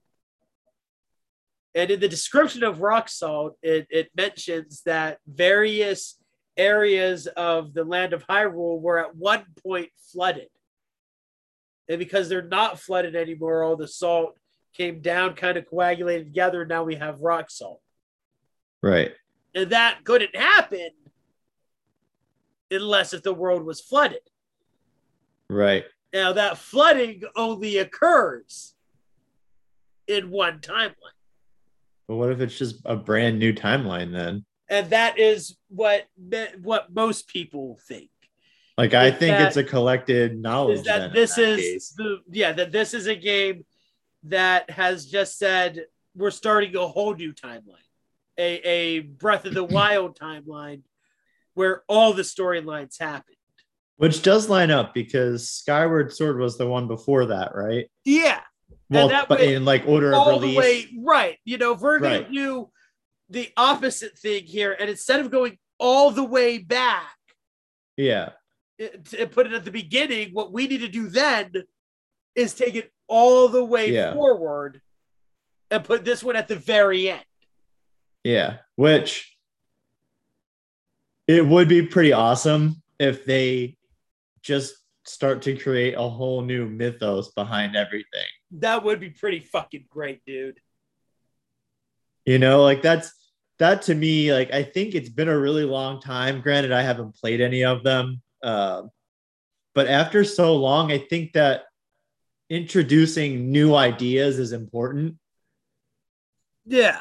And it sounds like that may be the route they're taking, and then infusing some stuff. Right. Yeah. And then there are other things like so for instance, the Zoras in Breath of the Wild are they're like these fish people that help you off on their journey. However, in the Legend of Zelda and the Adventure of Link, it's mentioned how the Zoras used to be friendly to people, and that now they're like a hermit race that despise humans. Mm-hmm. So people are like, well, it couldn't take place after then because technically this is the very end. So I think I like what you're saying. Yeah. I like what you're saying. What we need to do now, because we have this greater technology in video games, and honestly, Breath of the Wild is unlike any other Zelda game. Yeah. If we have this new technology to make this game, let's also create with it a new mythos. Yep. One that separates it not just technologically, but philosophically as well. Well, because new things are available to you. You can, it's the same idea as when we talk about movies that take a billion years to make between each other and why they end up so different, right? Yeah. There's more technology. Like, best example I know is probably Star Wars. Yeah. We've talked about it. Like, they waited to make certain movies because he needed certain technology to do what he wanted to do. Yeah, right. But technically, it's not the right order. Yeah. And that's okay. Yeah. Don't make a shitty movie. Make a good movie when you can. Yeah. That's what we want. Same thing with games. That's what we want. All we want is we don't care. We just want it to be good, people. Well, they could have, I look at it from the standpoint of with Breath of the Wild, they might have had this idea 20 years ago. Yeah. But it wasn't the time for them to do it. Right. Yeah, I wonder what made them decide to go with this open world format instead of this like storyline driven format. I mean, I think part of that's the industry. Yeah, for sure. Yeah. I mean, that's just becoming like RPGs are more well known now. I feel like back at that time, a good RPG was hard to find because the technology wasn't really there. Like it was solely based on story. Yeah. There wasn't a lot of mechanics to go with that aspect. Well, then that's the thing. Like it slowly winds you into it. Like at the point that I'm at in Skyward Sword right now, I'm pretty much far along the way that it's now just an RPG. Yeah. Yeah. I've unlocked all the areas that I've needed to unlock and shit like that. It doesn't matter. Don't even think about it. Right. So let me ask you, Patrick, if you could pick any of the stories that I've described to you today to be adapted into a movie, which one would you be most interested to see? It would definitely be probably Majora's Mask. Yeah. Yeah. I mean, not even just for like the, going through the theory and figuring out, what it ends up being about. Sure. For some reason, like I even played a video game that's like a really, really dark version of Alice in Wonderland, which Alice in Wonderland is originally kind of dark. Yeah. It's like the Grimm Tales, basically. Sure. For me, I think. And is it Americans McGee? Yeah, I think. Yeah, and then, there's a second game too. I played the second game because the first game's platforming was really bad and old from like the original Xbox. Sure. I couldn't get through it. Like I couldn't tell what pathway I had to walk on to get somewhere. That's how bad it was. Wow. The second one was great. I did play through that, and I don't like platformers, so it had to hook me somehow. Like there was an awesome badass level where you had to go through houses and there's these flying babies that attack you. And you have to collect. Oh my God, it was great. And you have to jump on toys like the old like wood letters. Yeah. You had to jump on those as they spun around. It was a blast of a time. Oh, you know what you would fucking love is Little Nightmares. Yeah, I've thought about starting that. Yeah, I haven't played the first one. The second one, it's a riot. Yeah, but like that kind of storyline, that darker but funny storyline, because I feel like it would have humor in it that would keep you interested. Well, and that's the thing. I think that it only works really if we get an Ocarina of Time before it, which is fine. Yeah, I could, I'm on board with that. Well, I think for me that would be one of those things where you'd have to make all 3 of those movies or 3 of those specials, whatever you call it, right? Because they're all interwoven from the same point. Yeah. So as a watcher, you'd want to see what would be created from that. Let's see if... Yeah, that's what I would do.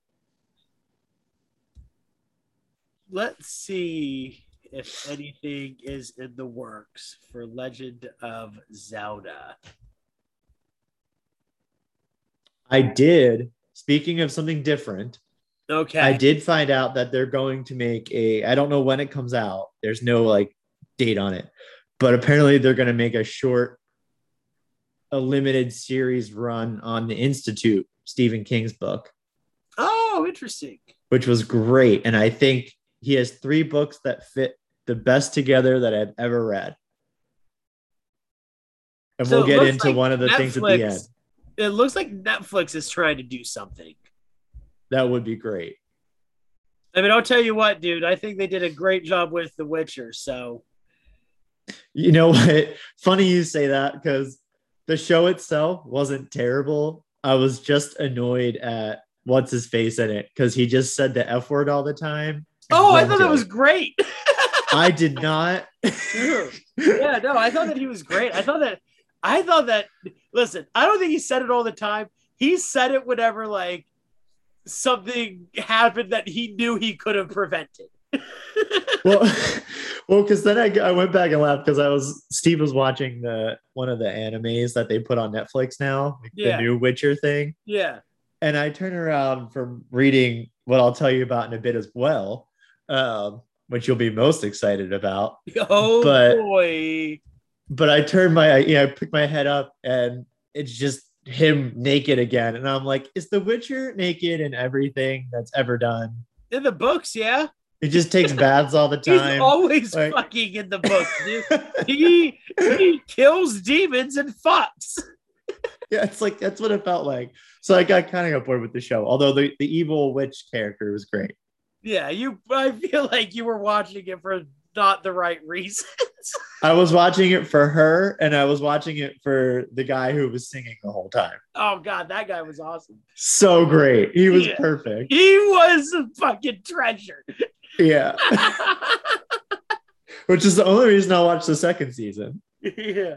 And I remember watching it, and I remember thinking with the girl, I was like, they are really trying to convince me that she's not going to end up being a bombshell. They are really trying to do that, aren't they? Yeah.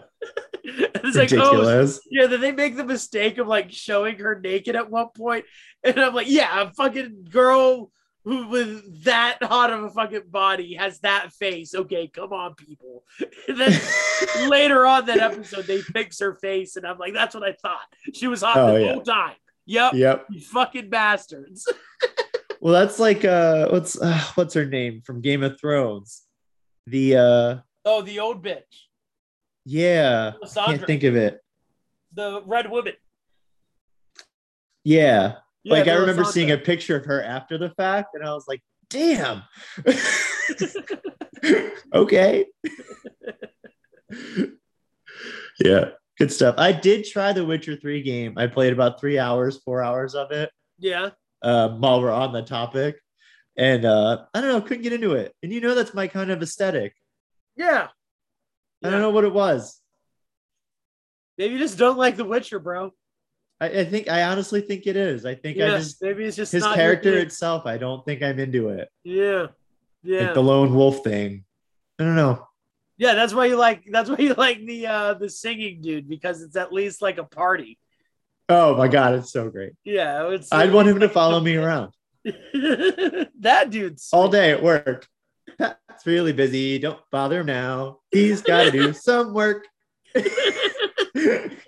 And he puts his little pouch out and you give him a donut or something because that's what they brought in that morning. Yeah. A couple peanuts. And you better, because he will not leave your desk unless if you do. Nope. Oh my God. All right. Well, where were we on Zelda? Just having a great time, bro. Just having a great time. God. Overall impressions, Patrick. What do you think overall? If I could get into them, I think they'd be probably the greatest. Like I said in the beginning, I think it's the greatest fairy tale ever told, and I've never even played it. Yeah. I think that the changes make sense when they go to different timelines and different ages and different things. Like, it's all connected in a very strong way. It's not just let's do them as a kid now. Sure. No, there's a reason they're a kid. Yeah. And they have to do it that way. It's my big thought out. With every Legend of Zelda game except Breath of the Wild, and I think they realized this and they course corrected. It took them a long time to, though. Almost every Legend of Zelda's introduction is so long. Yeah.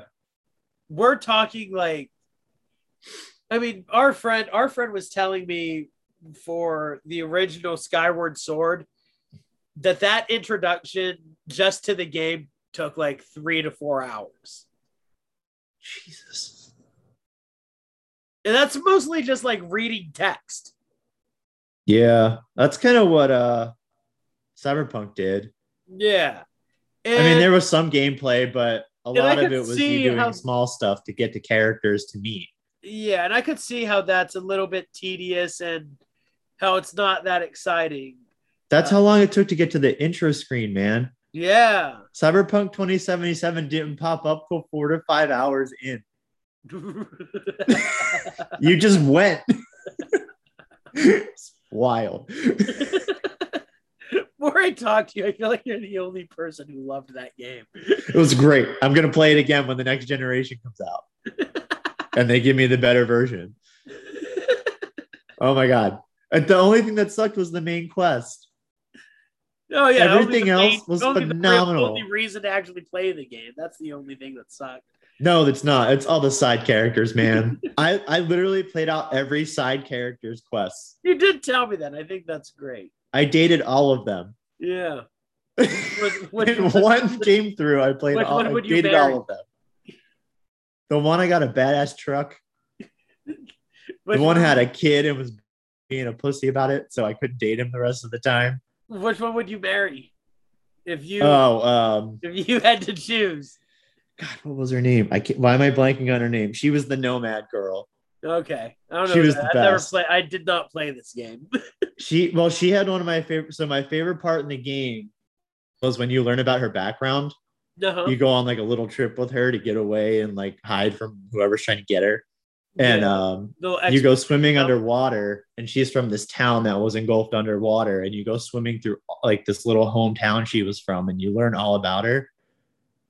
It's pretty fucking cool. Nice. Yeah, it was a good time. That's crazy that people just put that into video game. Uh-huh. I think. And I could actually swim. I hate water, but they didn't make the controls to swim hard. So I like that too. I'm terrible at swimming. Hard to swim it, Patrick. That one's good. Oh my God. We were playing. You get in the water and you press forward. It's not that easy. You're lying. Like every game, it's that easy, bro. No, the one with the purple dragon, whatever it is, I don't know.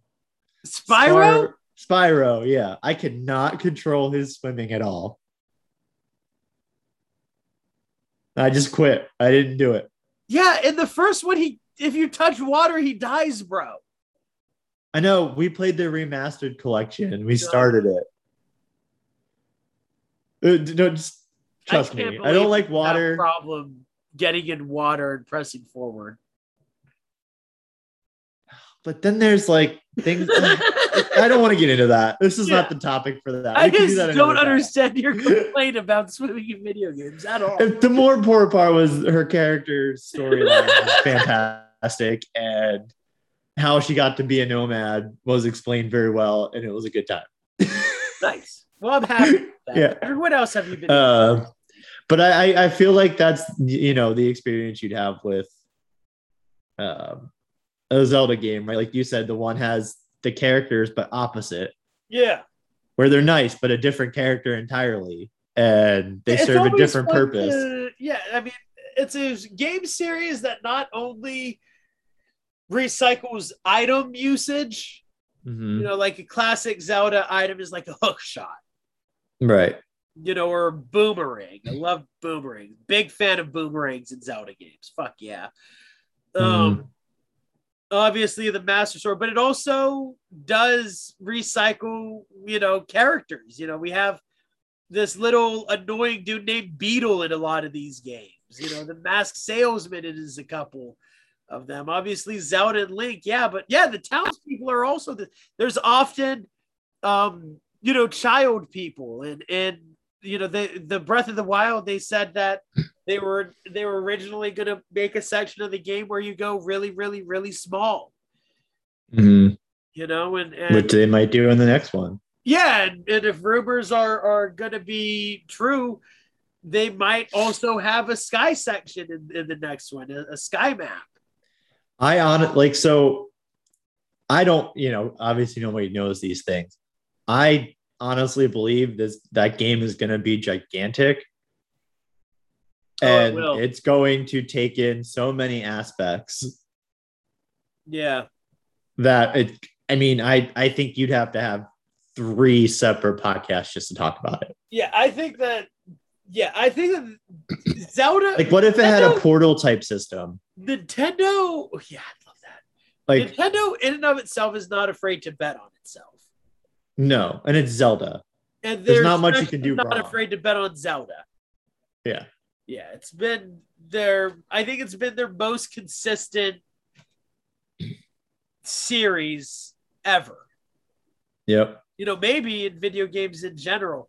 I think Mario gets boring. I mean, I've never been a big fan of Mario's. I'm not a fan of first-person shooters. I think that they're tedious and bad most of the time. Well, so I play them for a different reason, and it's because a lot of times they don't have story or it's not great, right? What's your different reason? What could be a different? I play video games for entertainment. Well, my reason I'm going to get to it. Entertained? Well, yes, but on top of that, it's if I have a really shitty day at work, I just want to come home and shoot people that don't have any consequence. Plays those, bro. That's the reason why we don't play video games. But that's why they're not important as important to me, right? I don't know. Like Halo, I couldn't get into Halo. I love the actual mechanics of Halo. It's just I always used to fucking love it whenever one of my roommates back in college would come home after having a bad day. Because they would just turn on something, they would fucking rip. They'd turn the difficulty all the way down to easy. Yeah. They would just rip shit, bro. I don't know. I like Outriders. That was a more recent one. Sure. Yeah. What else have you been into recently, Patrick? Big week, man. Big week. Big week. Yeah. Can't deny it. Won't deny it. I'll start with the bad because I was surprised by this one. Not that it was bad, but that it wasn't even good. Neutral news. My favorite. Yeah. So we watched the Reminiscence movie last night. Oh, sure. Dude, what a shit show. Really? What a shit show. And the second point. Oh, that's so disappointing because Thandie Newton's in there, and I love Thandie Newton. Which one's that? She's like a British chick. She's in Westworld. Oh, yeah. No, she was great in it. I'll explain it really well, I think. Okay. We'll see. For a majority of the movie, Hugh Jackman didn't have to be there. Sure. His character was almost inconsequential. Completely useless. Yeah, like there was one part in it where the girl sees him do something to break into his vault. And that's literally the only time he's important. There's an entire fight scene after he figures out where to go to try and find this girl he was in love with. Is he the main character in this? Is he like our protagonist? Okay. Yeah, he's the main character. Right. So essentially, he allows people to go back into old memories. Okay. And revisit them. That's his job. Why not? And so he sees this person he has to go. So he goes to this person's bar and he's a gang type leader and he sells drug called Baca, whatever they consider that to be in that time frame. And it seemed to just really make you spaced out. Like it didn't really do much else. But he gets to this bar. There's an entire bar scene. The whole point is for him to get information on where this girl he was in love with disappeared to because she just vanishes. And the whole fight scene happens. Your girl comes in and shoots him up and saves him. And then the scene ends. Okay. She has the guy at gunpoint and doesn't extract any information from him. So I watched a 10-minute fight scene and it didn't move the plot along. Yeah. I was like, okay. So now you just want to fight. Got it. Picked up. So is that like basically the whole movie over and over again? Is that like? So I figured it out. That they think will stimulate you because they're like, what can we do in a movie that's never been done before? Well, so they did it again. We'll have the CGI was terrible. Fight each other. Well, so here it gets worse. Okay. So the CGI was terrible. And then there's another fight that they have where he actually gets to this guy he needs. So it's like, it was kind of an important moment. So the guy runs away. Why is he fighting all of them? Huh? Why is this like a fighting movie? I have no idea. I would have never thought this was a fighting movie based on the previews. He's not a police. He was an old war vet, which never gets talked about ever again, by the way. In the beginning, she talks about how he lets his vet friends use the reminiscence for free because he's a good guy and he wants to respect them. Yeah. But you never meet another one the rest of the movie. People just know he was a war vet the entire movie. That's like a fun dialogue point. Like, what the fuck? Well, I normally wouldn't give anybody a free hot dog, but you are a war vet. So what if the whole time they're in this flooded city? What if what they mean is that he just like worked on service animals' dogs? Right. Like he's a war veterinarian. Yeah. So then in this other fight scene, it's important to note that they live in a flood city that you can very loosely figure out that there's rich people that live in another part of this, but they never really talk about it. Sure. Which is another problem. Bring it up at all. Right. So the whole movie we're talking like, why isn't this thing crumbling? It's salt water and your buildings are surrounded in salt water. Sure. No one's explained how these buildings are surviving. They have to erode at some point. Yeah. The only time anything erodes ever is for all of you out there. I'm waving my finger a lot right now because I'm very angry at this movie. Is fucking into it. Well, he needs this guy alive to take his memories, right? Okay. Well, he gets his hand stuck in a piano. As you do. Because that's normal.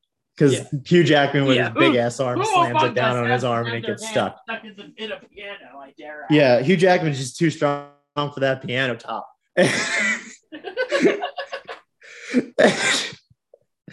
Oh my God. And then the floor sinks in and he falls down with the piano and it's just the whole bottom level is filled with water. Oh, so he has to go down and save him so he can get his memories, whatever. Bullshit happens there. Yeah. And it took me about halfway through the movie to figure out that what they're about to do is none of this is fucking making sense. Well, we all knew that, but what I realized was there's going to be some ridiculous reveal at the end that's supposed to make you feel like you've accomplished something by watching this movie. Oh yeah. It's good. It'll have that like aha moment. That's like, oh, I thought this was really stupid, but instead I'm the stupid one because I right. Which is always fun. We all like feeling stupid because of a movie misdirecting us. That is, So I'm going to spoil everything for everybody. Yeah, so if you don't want to know the ending, you can turn it off. But because it's a new movie, we don't like to do that. Yeah. But it was really bad, and I recommend not putting it on at all. So skip ahead maybe 3 minutes or so, I guess. Yeah. So the whole ending, right? You've only seen the rich area for all of 5 seconds. This whole time they panned over it like in an aerial view, so you knew it existed. And this randomly throughout the movie, it showed this person who was reliving a reminiscence in real life constantly. Instead of actually going into a reminiscence, she's reliving it with her son and names her son after her ex-husband who died. Oh yeah. Oh, it gets better. Ladies and gentlemen, I just did a slow turn. Turn. Yes, very slow turn. So now we have to rewind to the very beginning of the movie. Okay. The very first scene. I'm following you. Yes. Yeah. So there's a person that uses the reminiscence tank before the main girl comes in. That becomes kind of one of our protagonists or antagonists. She's a mix of both. And her name's Elsa. Why have clearly defined roles? Yeah, right? Why have anybody that you want to root for, I guess? This girl's name is Elsa. She was young. She doesn't have a lot of money, and he lets her use it anyway for really cheap. It's really weird that whenever she like starts manipulating ice with her psychic powers. So for one, I don't know how they make money because it doesn't seem like he makes anybody pay. Right, because everybody's a war vet. So it turns out that this Elsa had a side hustle deal with this rich woman that lives in the Valley of Money and is reliving a memory with her creepy son. The Valley of Money is a great thing. That'd be a fun name in a novel. Yeah, that'd be a good one. That'd be a good novel name. Money. Yeah. So it turns out though that her husband who has now died had a tryst with her and had a kid. Okay. Well, the whole plot line. Oh, and at the same time, there's this DA plot line where he's helping try to figure out a crime. Never gets solved. They just forget about it. But that's not important. The important part is her son, who goes by Walter to his mom because she's confused, which is how he explains it constantly throughout the movie. Oh my God. Finds out that he has a half brother in the world, and he pays this other guy who's friends with the girl he falls in love with to kill both the mother and the son. And you find out that the person he's in love with vanishes with the son to save him and keep him alive. I don't know if I can keep track of any of this. It was, dude, ridiculous. Yeah. The whole thing. I was like, why did it end in a giant punch up too? Did they just say fuck it and just have everyone fight at the end too? Well, so this leads me into a good point. So I have seen the girl that is in this movie, the main antagonist / protagonist, because you find out she's a good person, and gets caught in a bad situation because she gets hooked on drugs, blah, blah, blah. Whatever. That's a bad person, people. But then she turns good. It's a whole thing. It's not worth finding out why. But I thought she was a phenomenal actress in it. and I had seen her she was in oh my God, I have it up. Let me verify. Um, where are you? Where are you? 2017, The Greatest Showman. She was the singer that he goes on tour with. Okay, in The Greatest Showman. Little reunion, because Jackman was also P.T. Barnum in that, wasn't he? Yeah. Yeah. So she's in this one, and she did such an excellent job in this movie. And I actually thought they made her character well, but did not fit it into the story right. No, that's so annoying. Yep. She was so good at acting it. That her storyline was just great. Like so it seems like from what you're saying that most of these actors put on a good job from them, but the directors and the writers had that's because he had nothing to do. Yeah. No, and that's what it was. Like, it was just a very poorly produced movie. Yeah, poorly executed. Yeah. But she's great, and I happened to turn on Dr. Sleep today. We started it because it's one of my favorite books that I've read, and she's the bad witch in it, and I am absolutely loving her. Oh, Rose. Yeah, she's Rose the Hat, and I'm falling in love with the new actress right now. I've heard that the book Dr. Sleep is quite a dumpster fire. Oh my God, I loved it. Yeah, you're like one of the maybe 3 people I've met that have said that. That's one of that one. Everyone else has either said that it was average or it was complete dog shit.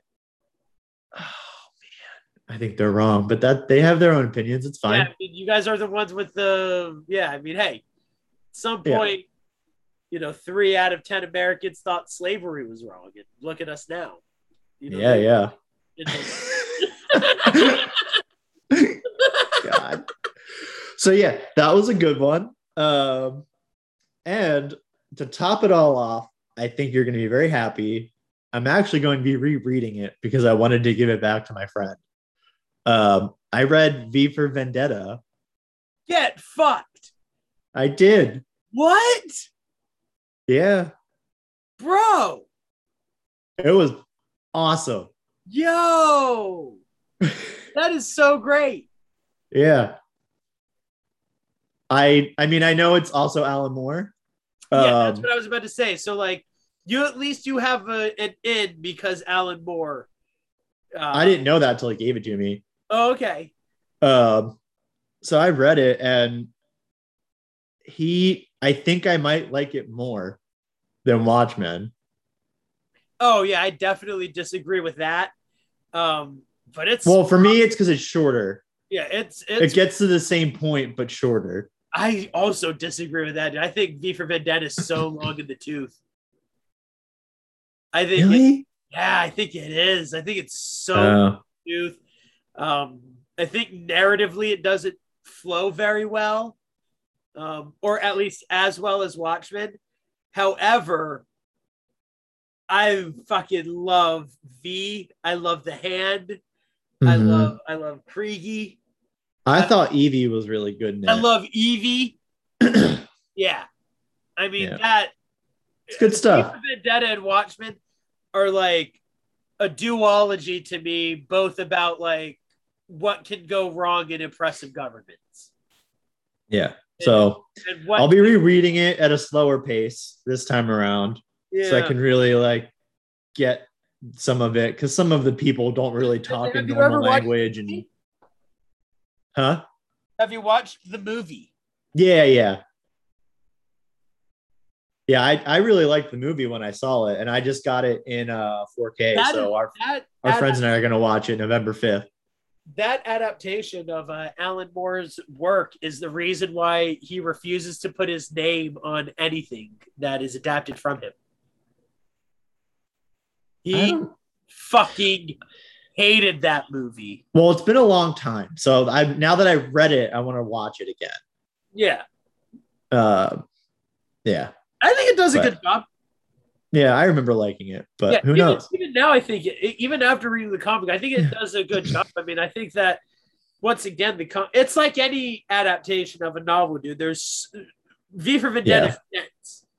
Like I said, Yep. it's long in the tooth, man. I think it really is, and it's just impossible to take everything from it and put it on screen. And that's what Yeah. Alan Moore wanted, I guess. I don't know. Yeah. Well, so the problem with that is then it's a really boring ass movie. V for Vendetta.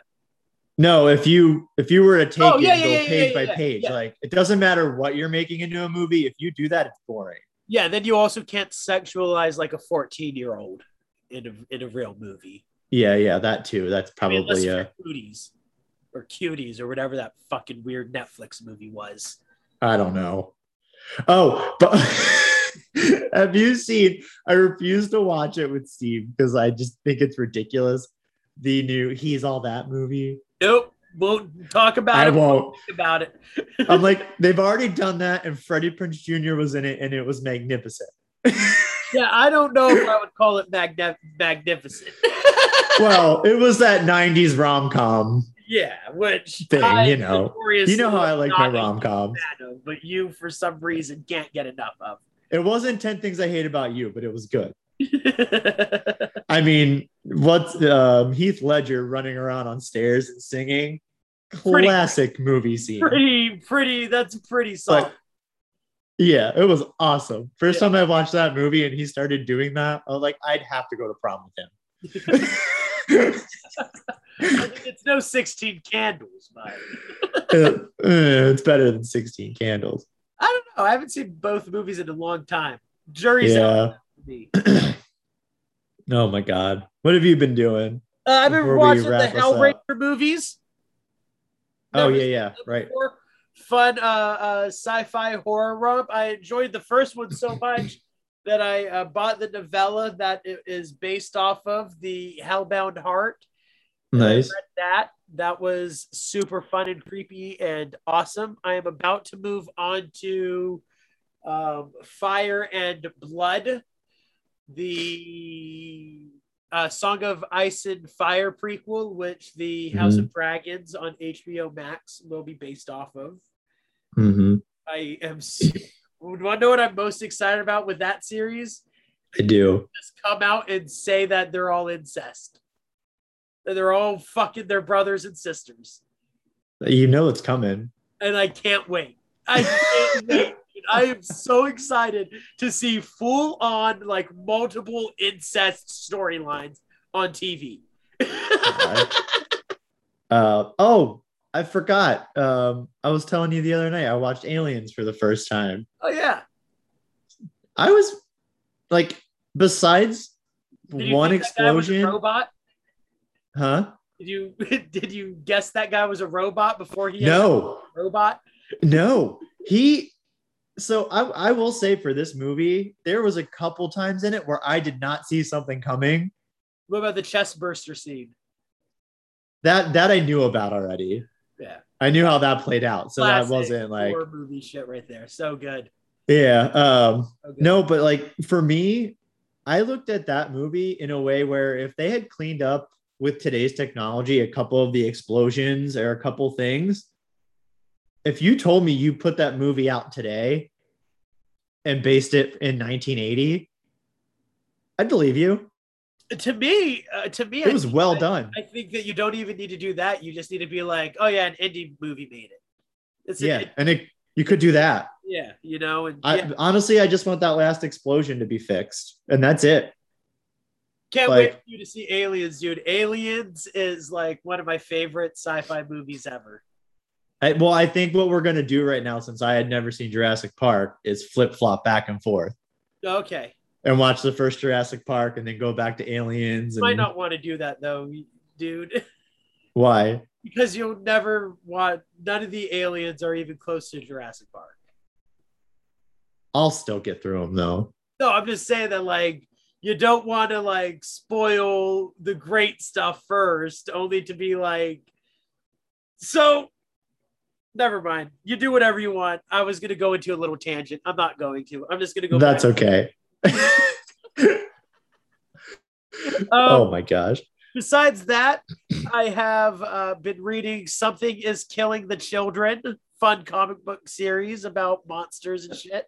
Also, Ice Yeah. Cream Man, which is like a suburban Twilight Zone Yeah. You were telling me about that a little bit kind of ago. thing. That is super fun. I also started Ray Donovan. Like the TV show? Yeah. Yeah. Yeah. Never saw that before. I didn't either. Yeah. I'm not sure if I'm sold on it yet, but I'll give it 2 more episodes. I don't think I was at the age where that was gonna hit me. Yeah. Like Sure. when that came out, and I just don't think I've gone back to it. Yeah. Was that Showtime? Yeah. But it's on And then Showtime kind of died off too. as it should have. Yeah, except for oh man, what was it? The one in Chicago, Shameless. Oh yeah, but Like that was really the last good one on there, and that was it. yeah, and even then, the fans of that are like, "Fuck this show anymore." Well, I ended after Fiona. Yeah, that's left. what everybody. That's everyone has that I've talked to about that show has been like, it isn't worth it anymore. Yeah. Well, because everyone got where they needed to be, and Lip still didn't become a good person. Yeah, And they're like, okay, I'm tired of watching Lip not be a good person. I'm kind of excited for The Walking Dead to end because I will, even though I fucking hate that show, I will definitely tune in to the final episode to see how they fucked it up even more. Oh yeah. Yep. Because God forbid. Dude, we should. So I've only seen like 2 episodes of that. Have you seen a ton of it? I've seen like the first 4 seasons. Okay. I was gonna say, what if we did something fun where once that final episode comes out, you and I watch it and then create an entire backstory for how it got there as an episode. We'll talk more about this later. But we'll talk more. We can't talk. That would be awesome. We cannot talk about this right now. And of course, here to Little might date this thing to when we're recording it, but the Little League World Series is on right now, and I've been totally into that with watching it with the family. Call back to college, right there. Hell yeah, dude! Yeah, that was so cool. Yeah, for good old Williamsport. Our Center County, Pennsylvania got pretty far that year. Got to the semifinals. Yeah, had a big parade for them. Nice. Yeah, that was awesome. Possum blossom. Is there anything else that I'm doing right now? Just a lot of work. I started the Xenoblade Chronicles first one. I just have to keep going at it today and figure it out. Dreamscaper. Okay, yeah. Dreamscaper a lot. Loving that game. It's a lot like Hades, but different like gameplay mechanics and shit. I loved Hades because of like I'm a huge fan of Greek mythology, and it like puts you in there. That's why I also loved Phoenix Rising. Greek mythology puts you right in there. Dreamscaper's weird so far. I have a feeling that like there's a hidden storyline here that I haven't figured out yet. Yeah, maybe like gets revealed more slowly than the other ones. Yeah. And I don't know. I'll tell you what, I believe in that so much that I'm going to be super bummed out if that isn't the case here. Yo, this kid is riding a badass Jeep Power Wheel right now outside of my window. Huh? Like the Power Wheels. Yeah. He's got a white Jeep. He's rocking it, man. He knows what he's doing. Oh, he's maybe 5. Love it. Yeah. Every now and then they'll take Ray on a walk and they'll let him drive around in his little convertible. Great. It connects to Bluetooth. They'll blast music. Awesome. Yeah. All right, we've done the things today. As always, everyone. We always do it, ladies and gentlemen, don't we? That's right. Yeah. This has been a huge discussion on Legend of Zelda, Cyberpunk 2077 or whatever. And for some reason, a long divergence into reminiscence. Yeah. And as always, hashtag Batista for video games. Yes, Batista for Zelda. We want him to play the princess in a movie, parody, TV show. Batista. You know, based on what you've told me, I think I'd want him to be the guy that sells masks. You know what, dude? Honestly, he would make a great Ganondorf. I mean, yeah, but that's the obvious. Yeah, that's why you make him Zelda, bro. That's why you make him princess. You make The Rock Ganon. Yeah. How epic would that fight be? Batista versus The Rock? Heck yeah. But they're just like throwing like Harry Potter wizard spells at each other. Dropping lightning on them. They're not even fighting. They're just throwing magic. Oh god. That would we did it. Tell your friends and family to listen to us, everyone. Yeah, and if you're in the movie industry, contact us because we have great ideas, like dressing up Batista as a princess and having him fight evil red gnome king god, The Rock. So that is great, ladies and gentlemen. As always, you can find us at Pop Culture F on Twitter. You can come into contact with us at popcultureforest@gmail.com. And over there has been the Vanilla Bear Patrick. That's right. We did it. You did it. And if you don't know, you should know. This has been your Chocolate Bear Mundo. Signing off, signing out. And once again, hashtag Batista for video games.